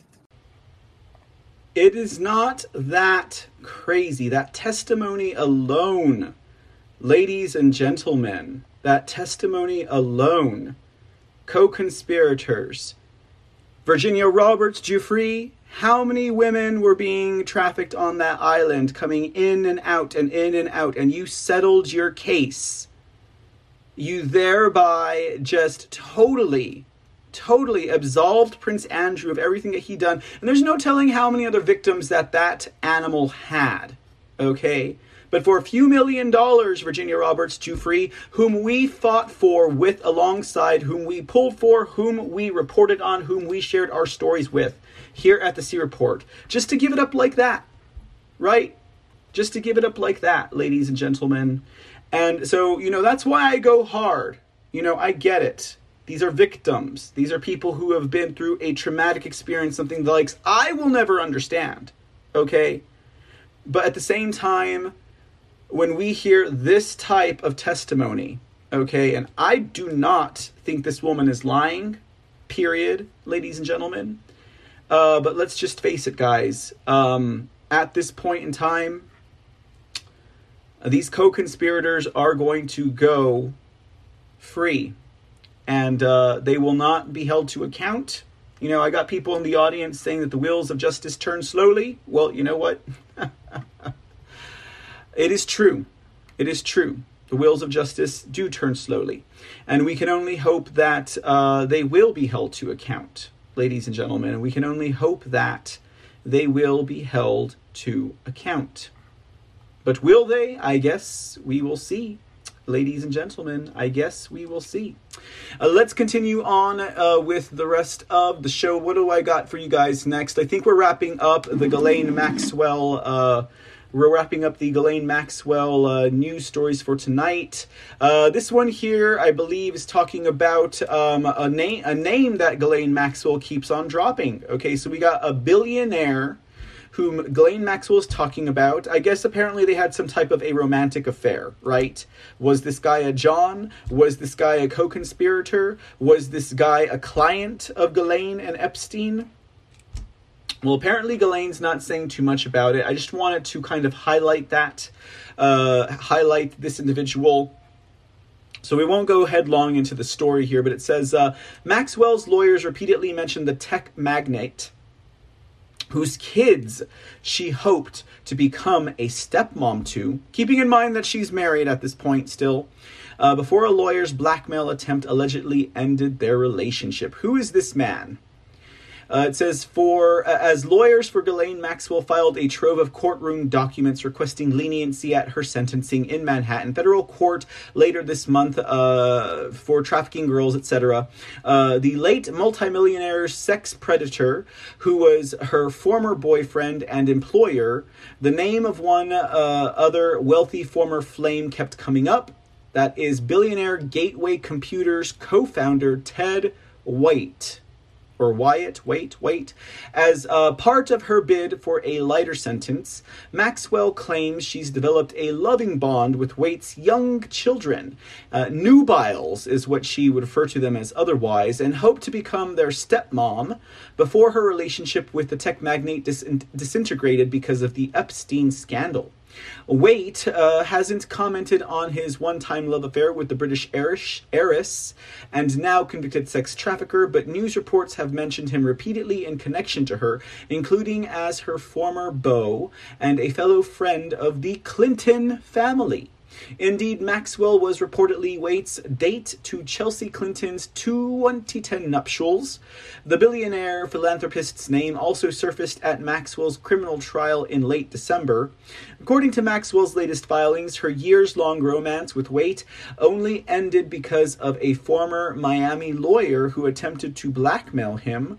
The legal eagle Scott Rothstein helmed a law firm that once employed Brad Edwards, a well-known lawyer for Epstein's victims.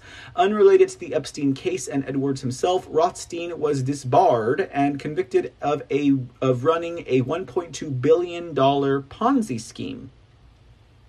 In 2003, Miss Maxwell began a 7-year romantic relationship with Theodore Ted Waite and developed a strong and loving bond with his 4 children, ranging in age from 6 to 12. The sentencing memorandum states, her relationship with Waite was on track for marriage and gave her what she had always hoped for and wanted most, the opportunity for a loving, stable family,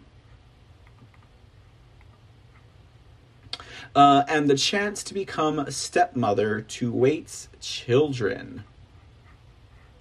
But her hopes were destroyed, as so much of her life, by her previous association with Epstein. A Miami lawyer named Scott W. Rothstein Esquire attempted to blackmail Waite to keep Maxwell's name out of civil lawsuits related to Epstein that his law firm was planning to file. The filing continues. Miss Maxwell's relationship with Waite could not survive the blackmail threats, and it ended soon afterwards. A footnote adds, Rothstein had targeted Waite, the Deep Pockets co-founder of Gateway Incorporated, because of his ongoing relationship with Miss Maxwell, who had previously been involved with Epstein. Rothstein demanded $10 million to keep Miss Maxwell's name out of civil lawsuits. Waite successfully resisted Rothstein's blackmail attempt, but Miss Maxwell was named in lawsuits filed by Rothstein's firm. Ultimately, Miss Maxwell's relationship with Waite did not survive the ordeal.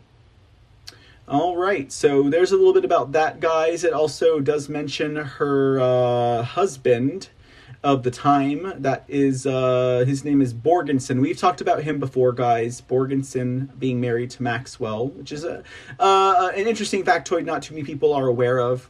Anyways, I just wanted to bring that up to the attention. You know, they're still dropping those names, etc., etc., etc. And, well, there you go, ladies and gentlemen. There's that little tidbit about Maxwell and some of her affluent buddies here, ladies and gentlemen. All right, guys, I think that does that. Oh, wait, we got one other piece of information about Maxwell and Jeffrey Epstein and the co-conspirators. As you all may know, there is this infamous little black book of Jeffrey Epstein's that has been known about, ladies and gentlemen. In fact, in the proceedings for the court, during the trial of Ghislaine Maxwell, it was noticeably left out of the court proceedings. Okay, now Judge Allison Nathan, or Nathan Allison, whatever you want to call it, said that they were going to leave the contents, they were going to leave the little black book itself out of the trial's proceedings. They didn't want any name dropping. They didn't want any of the names to come forward, because apparently this little black book had nothing to do with Ghislaine Maxwell. It had nothing to do with the victims. It had nothing to do with the trial at all. So all of the names from that's right, all of the clients, all of the co-conspirators that no one is going to be talking about, that apparently they're going to go forward with no justice served, ladies and gentlemen. Well, you know, apparently it's just for naught. So I just thought I'd throw this up on the screen for you guys out there, for anyone who's watching. It looks like, I don't know, if we're still live over at the foxhole.app, someone give me a 5x5. It might just be my internet that happens here every now and then, but it looks like we're suffering over there. And it looks like it's also happening. It's got to be my internet. Anyways, so go to this. It's called epsteinsblackbook.com. Okay, for anyone who's interested and whose names are in this black book, There's a list of 1,971 names in this black book. It's 95 pages long. The website says, the site contains all the names and info found in Epstein's infamous little black book. The contents are a list of 1,971 names with contact information such as phone numbers and addresses. Several VIPs and respected individuals are found in the book. Together with the flight manifests of his private jet, the Black Book is an invaluable primary source of Epstein's network available to the public. Before Epstein was able to destroy it, his butler at his Palm Beach house provided the FBI with a scanned copy of the Black Book. The book was available to use for Epstein's staff at the residence, and so there's a whole bunch of names in this black book, ladies and gentlemen. I've perused it myself, you got names like Mike Bloomberg, you got Jimmy and Jane Buffett in there. That's Jimmy Buffett, guys. Buffett, right? We know who the singer. Naomi Campbell, Simon and Jasmine LeBon, Alec Baldwin, Courtney Love, and a whole bunch of other names, guys.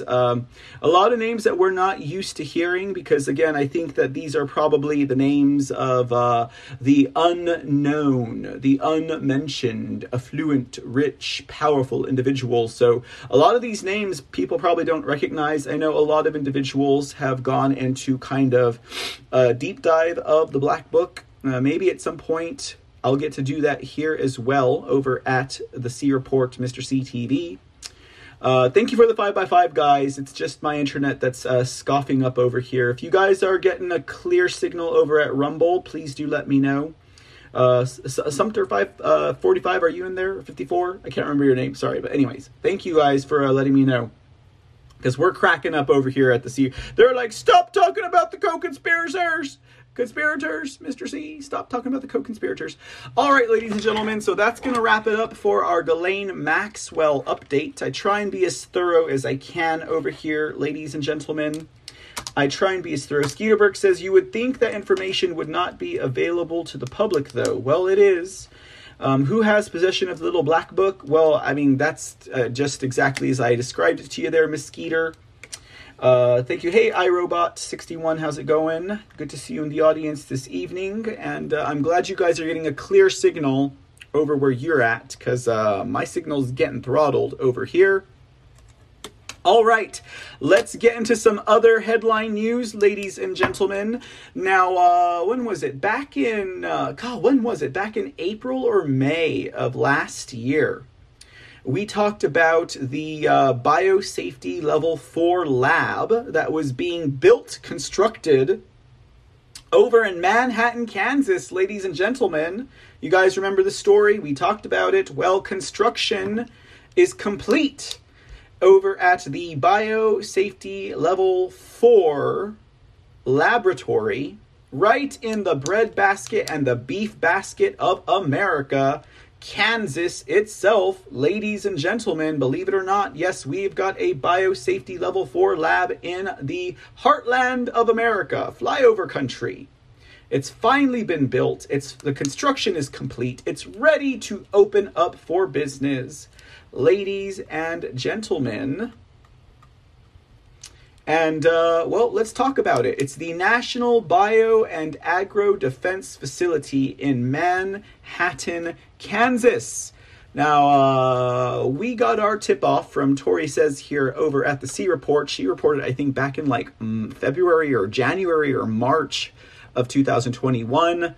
They had their efforts to try and shut this thing down. It was far too late, ladies and gentlemen. Construction on it began in 2015 or 2016. Ladies and gentlemen, let's take a look at this article here. National Bio and Agro Defense Facility in Manhattan, Kansas. Construction has officially ended. It says the National Bio and Agro Defense Facility announced recently that construction on the $1.25 billion federal lab has officially ended. The biosafety level 4 facility in Manhattan, Kansas is expected to be up and running next year. They will be working with some of the most dangerous and exotic microbe and animal and zoonotic diseases like foot and mouth disease, classical swine fever, Nipah virus, Crimean Congo hemorrhagic fever, and African swine fever. Safety protocols are discussed in some detail in a recent article in The Mercury, a local news source in Manhattan. We'll be taking a look at that article in just a sec. It says here, let's see, what else do we, is that all we got? Africans, okay, so that's what you get from this, this is Outbreak News Today, that's where this article comes from. So let's get into a little bit more detail about this. There it is, guys, in the flesh. There is the Biosafety Level 4 National Bio and Agro Defense Facility in Manhattan, Kansas, ready to open. Ladies and gentlemen, that is a photograph of the facility itself, okay? So this thing is very real, this thing is alive, this thing is well, and its construction is complete. Let's see what this article has to say from the Mercury. It's supposed to set us at ease, ladies and gentlemen. It's supposed to set us at ease. It says here, the NBAF, National Bio and Agro Defense Facility, officials detail some of the federal disease lab's safety procedures. NBAF officials say they're working hard to make sure that the new federal animal disease lab will be as safe as possible for staff members and the Manhattan community.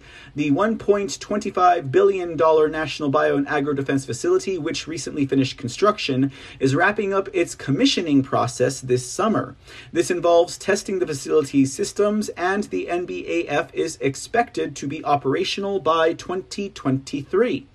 In a recent interview with The Mercury, NBAF Director Alfonso Clavijo, and Project Manager Tim Barr detailed how the facility and all its technology, combined with the safety protocol scientists will follow, will keep dangerous pathogens contained. In order for us to ensure the safety related to the pathogens we'll be working on, we have 3 levels of intervention, Clavijo said. One definitely the facility. That's critical. There's a lot of engineering behind the building and our ability to work with these pathogens. Second is the level of regulatory compliance we have to ensure registration process. In addition, we are developing a highly reproducible, reliable set of protocols and procedures that the staff needs to understand and follow.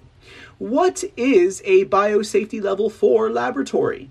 The NBAF is a biosafety level 4 facility, which is the highest level of containment.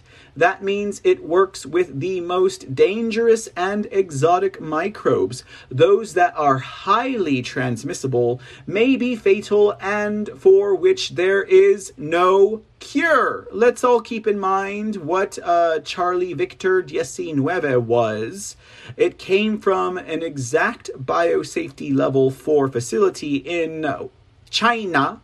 Right? Okay, it says a BSL-1 lab, for reference, might work with a microbe like E. coli, which poses little threat of infection so long as scientists wash hands and decontaminate work surfaces.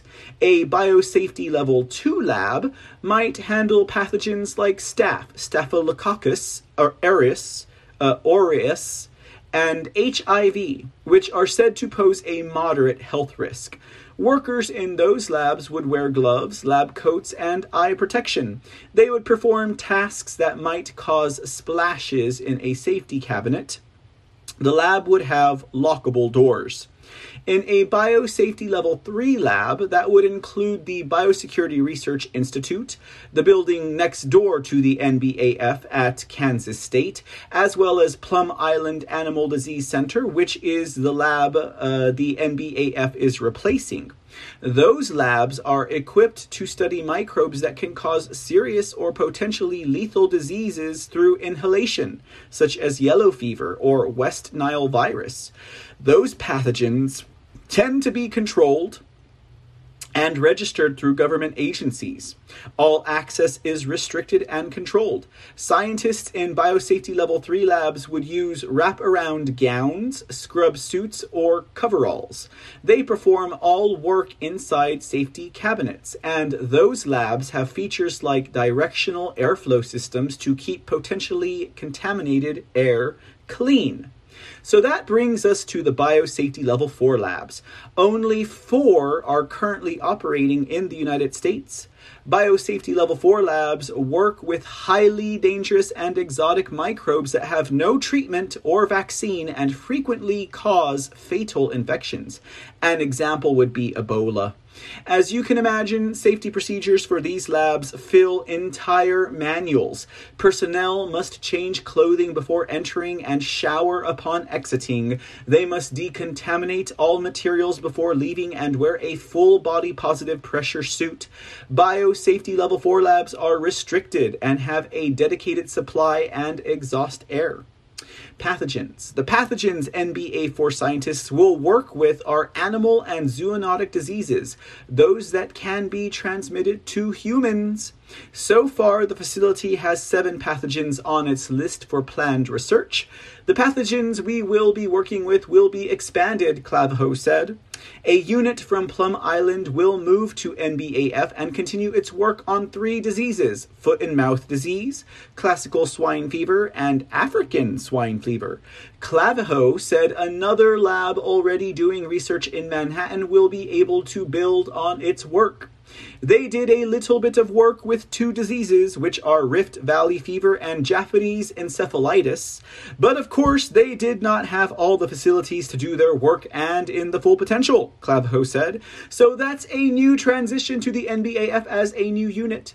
Another unit which will use the BSL-4 spaces, which include research on Crimean Congo hemorrhagic fever and Nipah virus. Both of those affect pigs.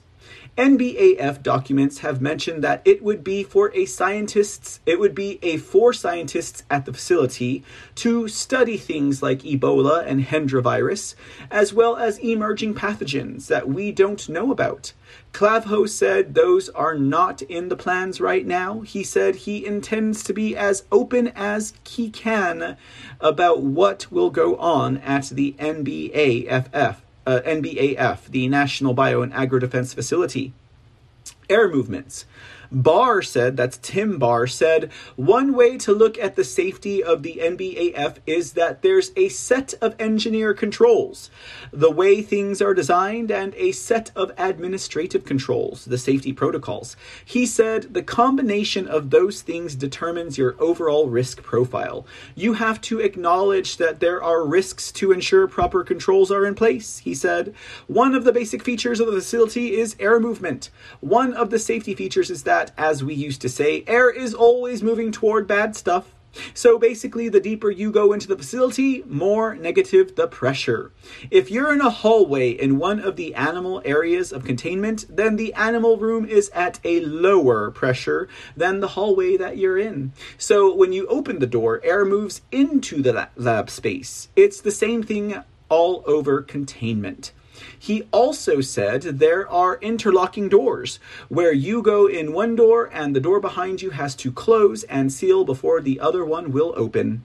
Decontamination. In addition to the air system, everything that comes out of containment must be treated, often with a machine called an autoclave. Basically, everything that comes out of containment, whether it's liquid waste or solid waste, is treated at temperature and pressure, Barr said. So there's a thermal tissue autoclave that we use for carcass disposal. They're just giant pressure cookers. They're heated up to a high temperature.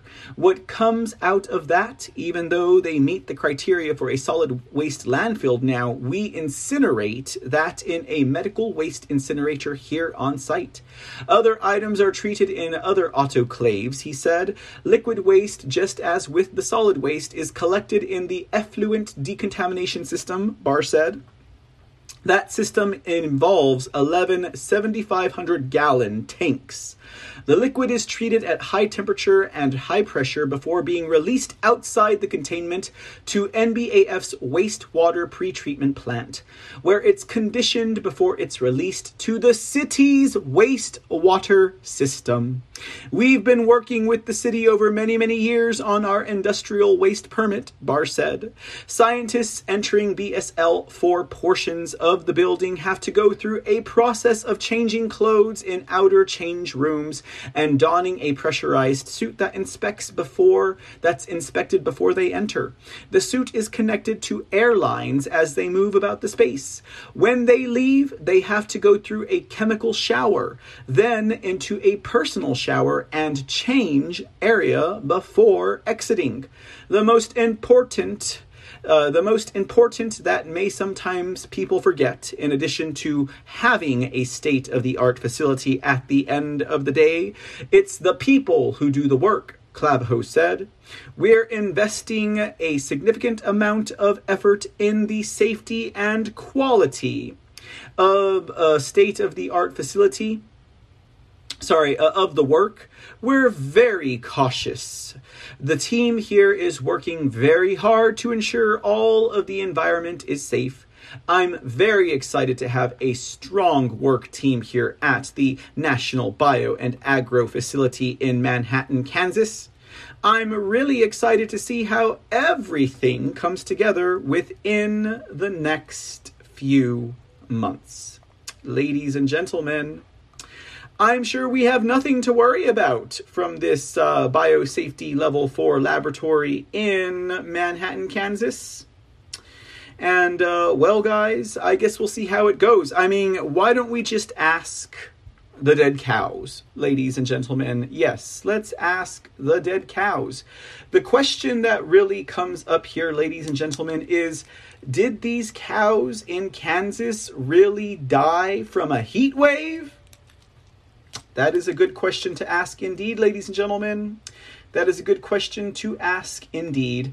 And, you know, ladies and gentlemen, I mean, this is an actual image of the cows that died. And you guys remember this, right? These cows were the only animals that died of the heat wave in Kansas. Apparently, we have headlines from it, right? This one's from Breitbart, I think. It says, "Heat wave kills thousands of cattle in Kansas," officials say. Here's another one from the Epoch Times. And it says here, "Thousands of cattle dead in Kansas after extreme heat and humidity. But no other animal died." I might add, ladies and gentlemen, no other animal died in the process of that heat wave, just the cows, right?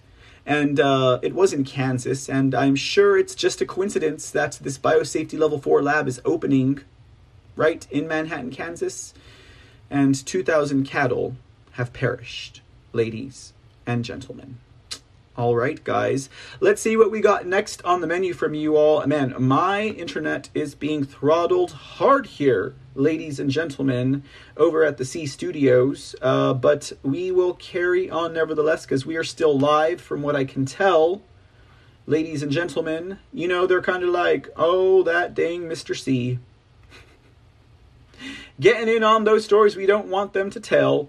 Looks like we're connecting anyhow. Okay, so let's continue, guys. Let's continue. Goodness, we are running late here already because of some of the previous... let me see what we got left here on the menu.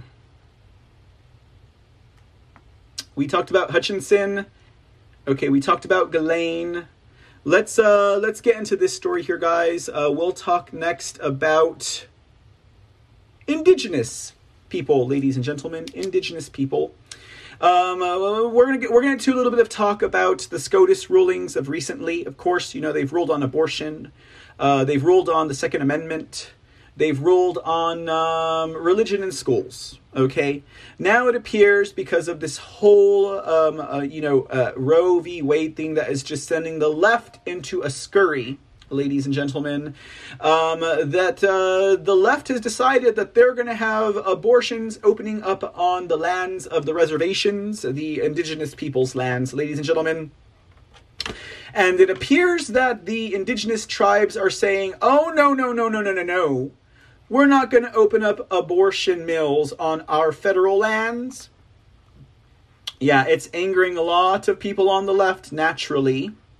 But naturally speaking, the indigenous people have said no. Let's take a look at this article, ladies and gentlemen, and it goes this way. Yep. It says, Indigenous tribes push back on calls to open abortion clinics on federal lands.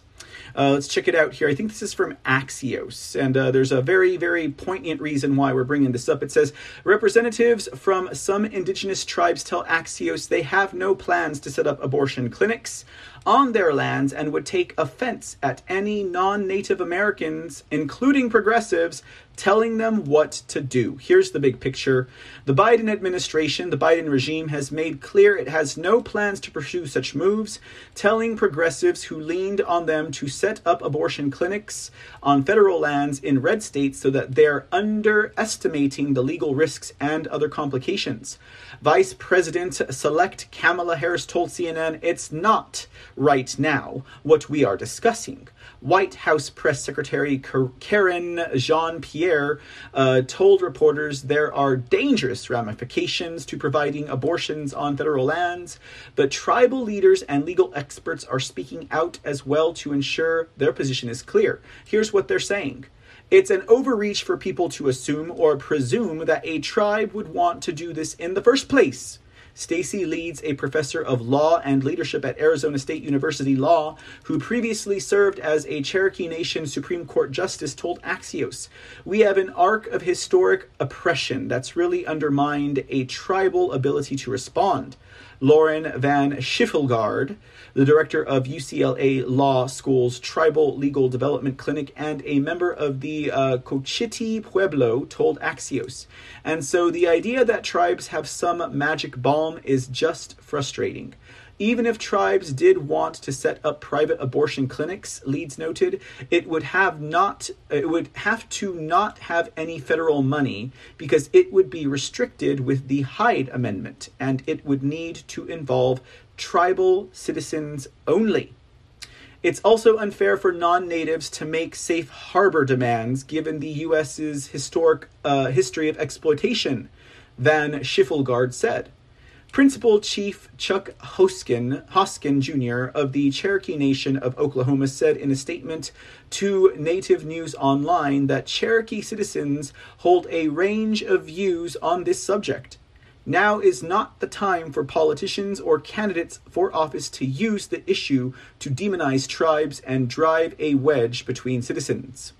Following the Supreme Court's decision overturning Roe v. Wade, United States Representative Alexandra Ocasio-Cortez and Senator Elizabeth Pocahontas Warren demanded the Biden administration consider building abortion facilities on federal lands located in red states. Warren and 23 other Senate Democrats also signed a letter asking Biden to take executive action. Indian Health Service clinics, where most natives go to for medical care, are banned from performing abortions except in certain circumstances because of the Hyde Amendment, which passed in 1976 and prevents government funds for abortions.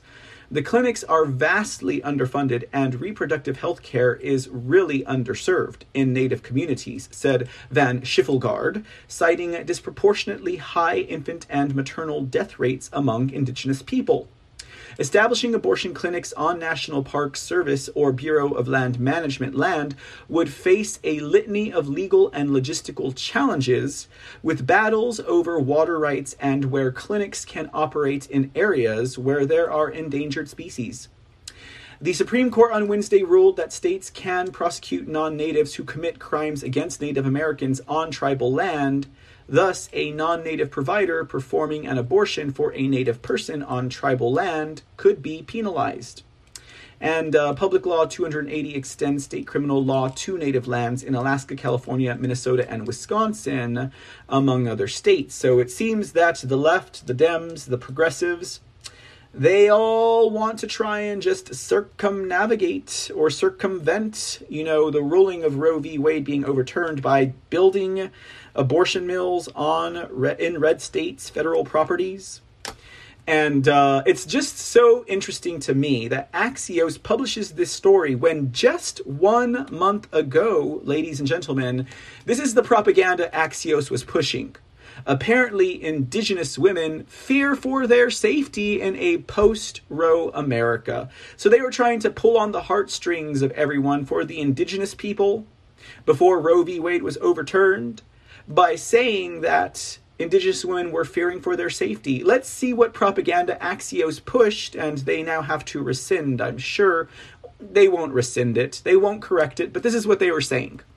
They were saying, as the Supreme Court seems poised to overturn Roe v. Wade, Native American women are sounding the alarm about how it would disproportionately endanger their lives. Oh, how objectionable this is to everything that we just read in this article, ladies and gentlemen. It says, advocates fear overturning Roe would lead to a flood of unsafe abortions, health problems, and deaths for Native American women who suffer some of the highest rates of sexual violence in the United States and are 2 times more likely to die from pregnancy-related complications than white women. Okay? Talk about the race card. I mean, this is just totally crap propaganda, right? Here's the context. The vast majority of Native Americans receive health care through the Federal Indian Health Service per treaty agreements, but the Hyde Amendment prohibits the use of federal funding for abortions except in cases of rape, incest, or when a pregnant person's life is threatened. Keep that in mind, guys, right? It prohibits the use of federal funding for abortions except in cases of rape, incest, or when pregnant women's lives are personally endangered, okay? The article goes on to say, the risk of rape or sexual assault is 2.5 times higher for Native women compared to the rest of the U.S., according to the Urban Indian Health Institute. A 2018 study found that 1 in 2 Native women will be victims of sexual violence in their lifetime. Never mind that the paragraph we just read said what? That there are exceptions for rape? Okay, and yet they're going to go ahead and continue with this point as their leading point for why women who are Indigenous natives are afraid for their lives for not being able to get abortions if Roe v. Wade is overturned. I mean, they've already kind of debunked themselves, ladies and gentlemen. Some states have recently enacted abortion bans that do not allow exceptions for rape or incest. Now that they are denying these services, Indigenous women are out again. There's nowhere to turn, said Lauren Van Schiffelgaard, whom we just read in the previous article, is a member of the Cochiti Pueblo who serves as director of UCLA Law School's Tribal Legal Development Program. Isn't this so just crazy, guys? Isn't this just crazy? They're pushing this propaganda, and then they have to come out with this article that says that the Indigenous natives don't want abortions on their lands. Yeah, well, ladies and gentlemen, that is just case in point, guys, there. Through their propaganda and all of that. Amazing, isn't it? It is rather amazing, I think. Okay, guys. Let's get into another story from the Supreme Court. And this is actually going to be our last story for the night, guys. We talked about how the Supreme Court was facing the decision that dealt with the EPA and carbon emissions. So it looks like they have knocked another one out of the ballpark for the conservative, for those who... well, let's just say they're pissing off the left, very much so with these rulings. And it appears that the Supreme Court has socked it to the EPA and for federal control of carbon emissions, ladies and gentlemen. Okay, so again, our last story for tonight, guys, as we wrap up this Friday edition of the C Report. And let's see, this article is coming to us from the Epoch Times. It goes like this. The Supreme Court narrows EPA's ability to regulate carbon dioxide emissions. Let's take a gander here, guys. And let me do this real quick. 438. Okay, it says here, The Supreme Court ruled 6-3 on June 30th that the Clean Air Act does not give the U.S. Environmental Protection Agency widespread power to regulate carbon dioxide emissions that a popular theory says contributes to global warming. Chief Justice John Roberts wrote the court's majority opinion in West Virginia versus the EPA, court filed 2015-30. Roberts was joined by the court's other 5 conservatives. The court's 3 liberal justices, of course, dissented. While capping carbon dioxide emissions at a level that will force a nationwide transition away from the use of coal to generate electricity may be a sensible solution to the crisis of the day, Roberts wrote, quoting a 1992 precedent, it is not plausible that Congress gave EPA the authority to adopt on its own such a regulatory scheme in Section 111D of the Clean Air Act. A decision of such magnitude and consequences rests with Congress itself, or an agency acting pursuant to a clear delegation from that representative body, he wrote. West Virginia and 18 other states challenged the authority the Clean Air Act provides the EPA. In 2016, the Supreme Court overturned the Obama-era Clean Power Plan, which expanded controls over the industry. Next, the deregulation-minded Trump administration reversed course, easing control on the industry with its Affordable Clean Energy Rule Act. On January 19, 2021, the U.S. Court of Appeals for the District of Columbia Circuit struck down the ACE rule, restoring some of the EPA's authority in American Lung Association versus the EPA. The court held that the EPA under Trump had misconstrued Section 7411D of the Clean Air Act. In the new opinion, the Supreme Court reversed the D.C. Circuit decision and remanded the case for further proceedings consistent with this opinion. In Justice Elena Kagan's dissent, she criticized the court's majority for a decision she said strips the EPA of the power Congress gave it to respond to the most pressing environmental challenge of our time, citing Massachusetts v. EPA 2007. Climate change's causes and dangers are no longer subject to serious doubt. Modern science is unequivocal that human influence, in particular the emission of greenhouse gases like carbon dioxide, has warmed the atmosphere, ocean, and land. Whatever else this court may know about, it does not have a clue about how to address climate change. And let's say the obvious, the stakes here are high. Yet the court today prevents congressionally authorized agency action to curb power plants' carbon dioxide emissions. The court appoints itself instead of Congress or the expert agency, the decision maker on climate policy. I cannot think of many things more frightening. Oh my goodness, get over it, Kagan. West Virginia Attorney General Patrick Morrisey, who previously told the Epoch Times that the EPA is trying to transform itself from an environmental regulator into a central energy planning authority, praised the Supreme Court. For many years, we've argued that EPA only had a narrow bit of authority to regulate carbon emissions, Morrisey, a Republican who bought the appeal, said at a press conference.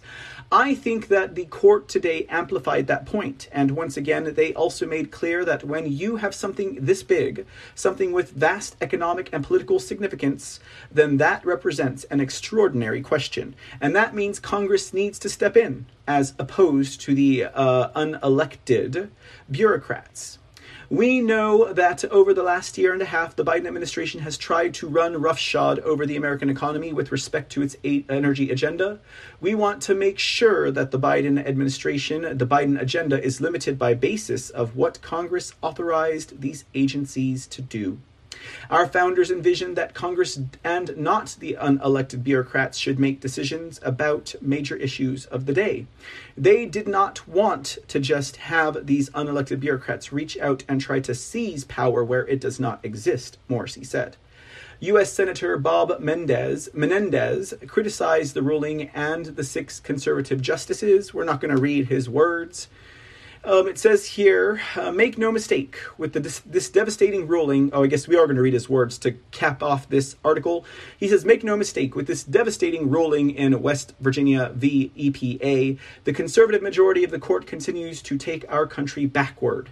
And more worrisome, it opens the door to far-reaching implications for how other federal agencies generally create regulations to implement existing legislation moving forward. Oh, goodness, you guys can just bet the left are just having a field day with these rulings, ladies and gentlemen, and I'm glad to share it with you here at the C Report.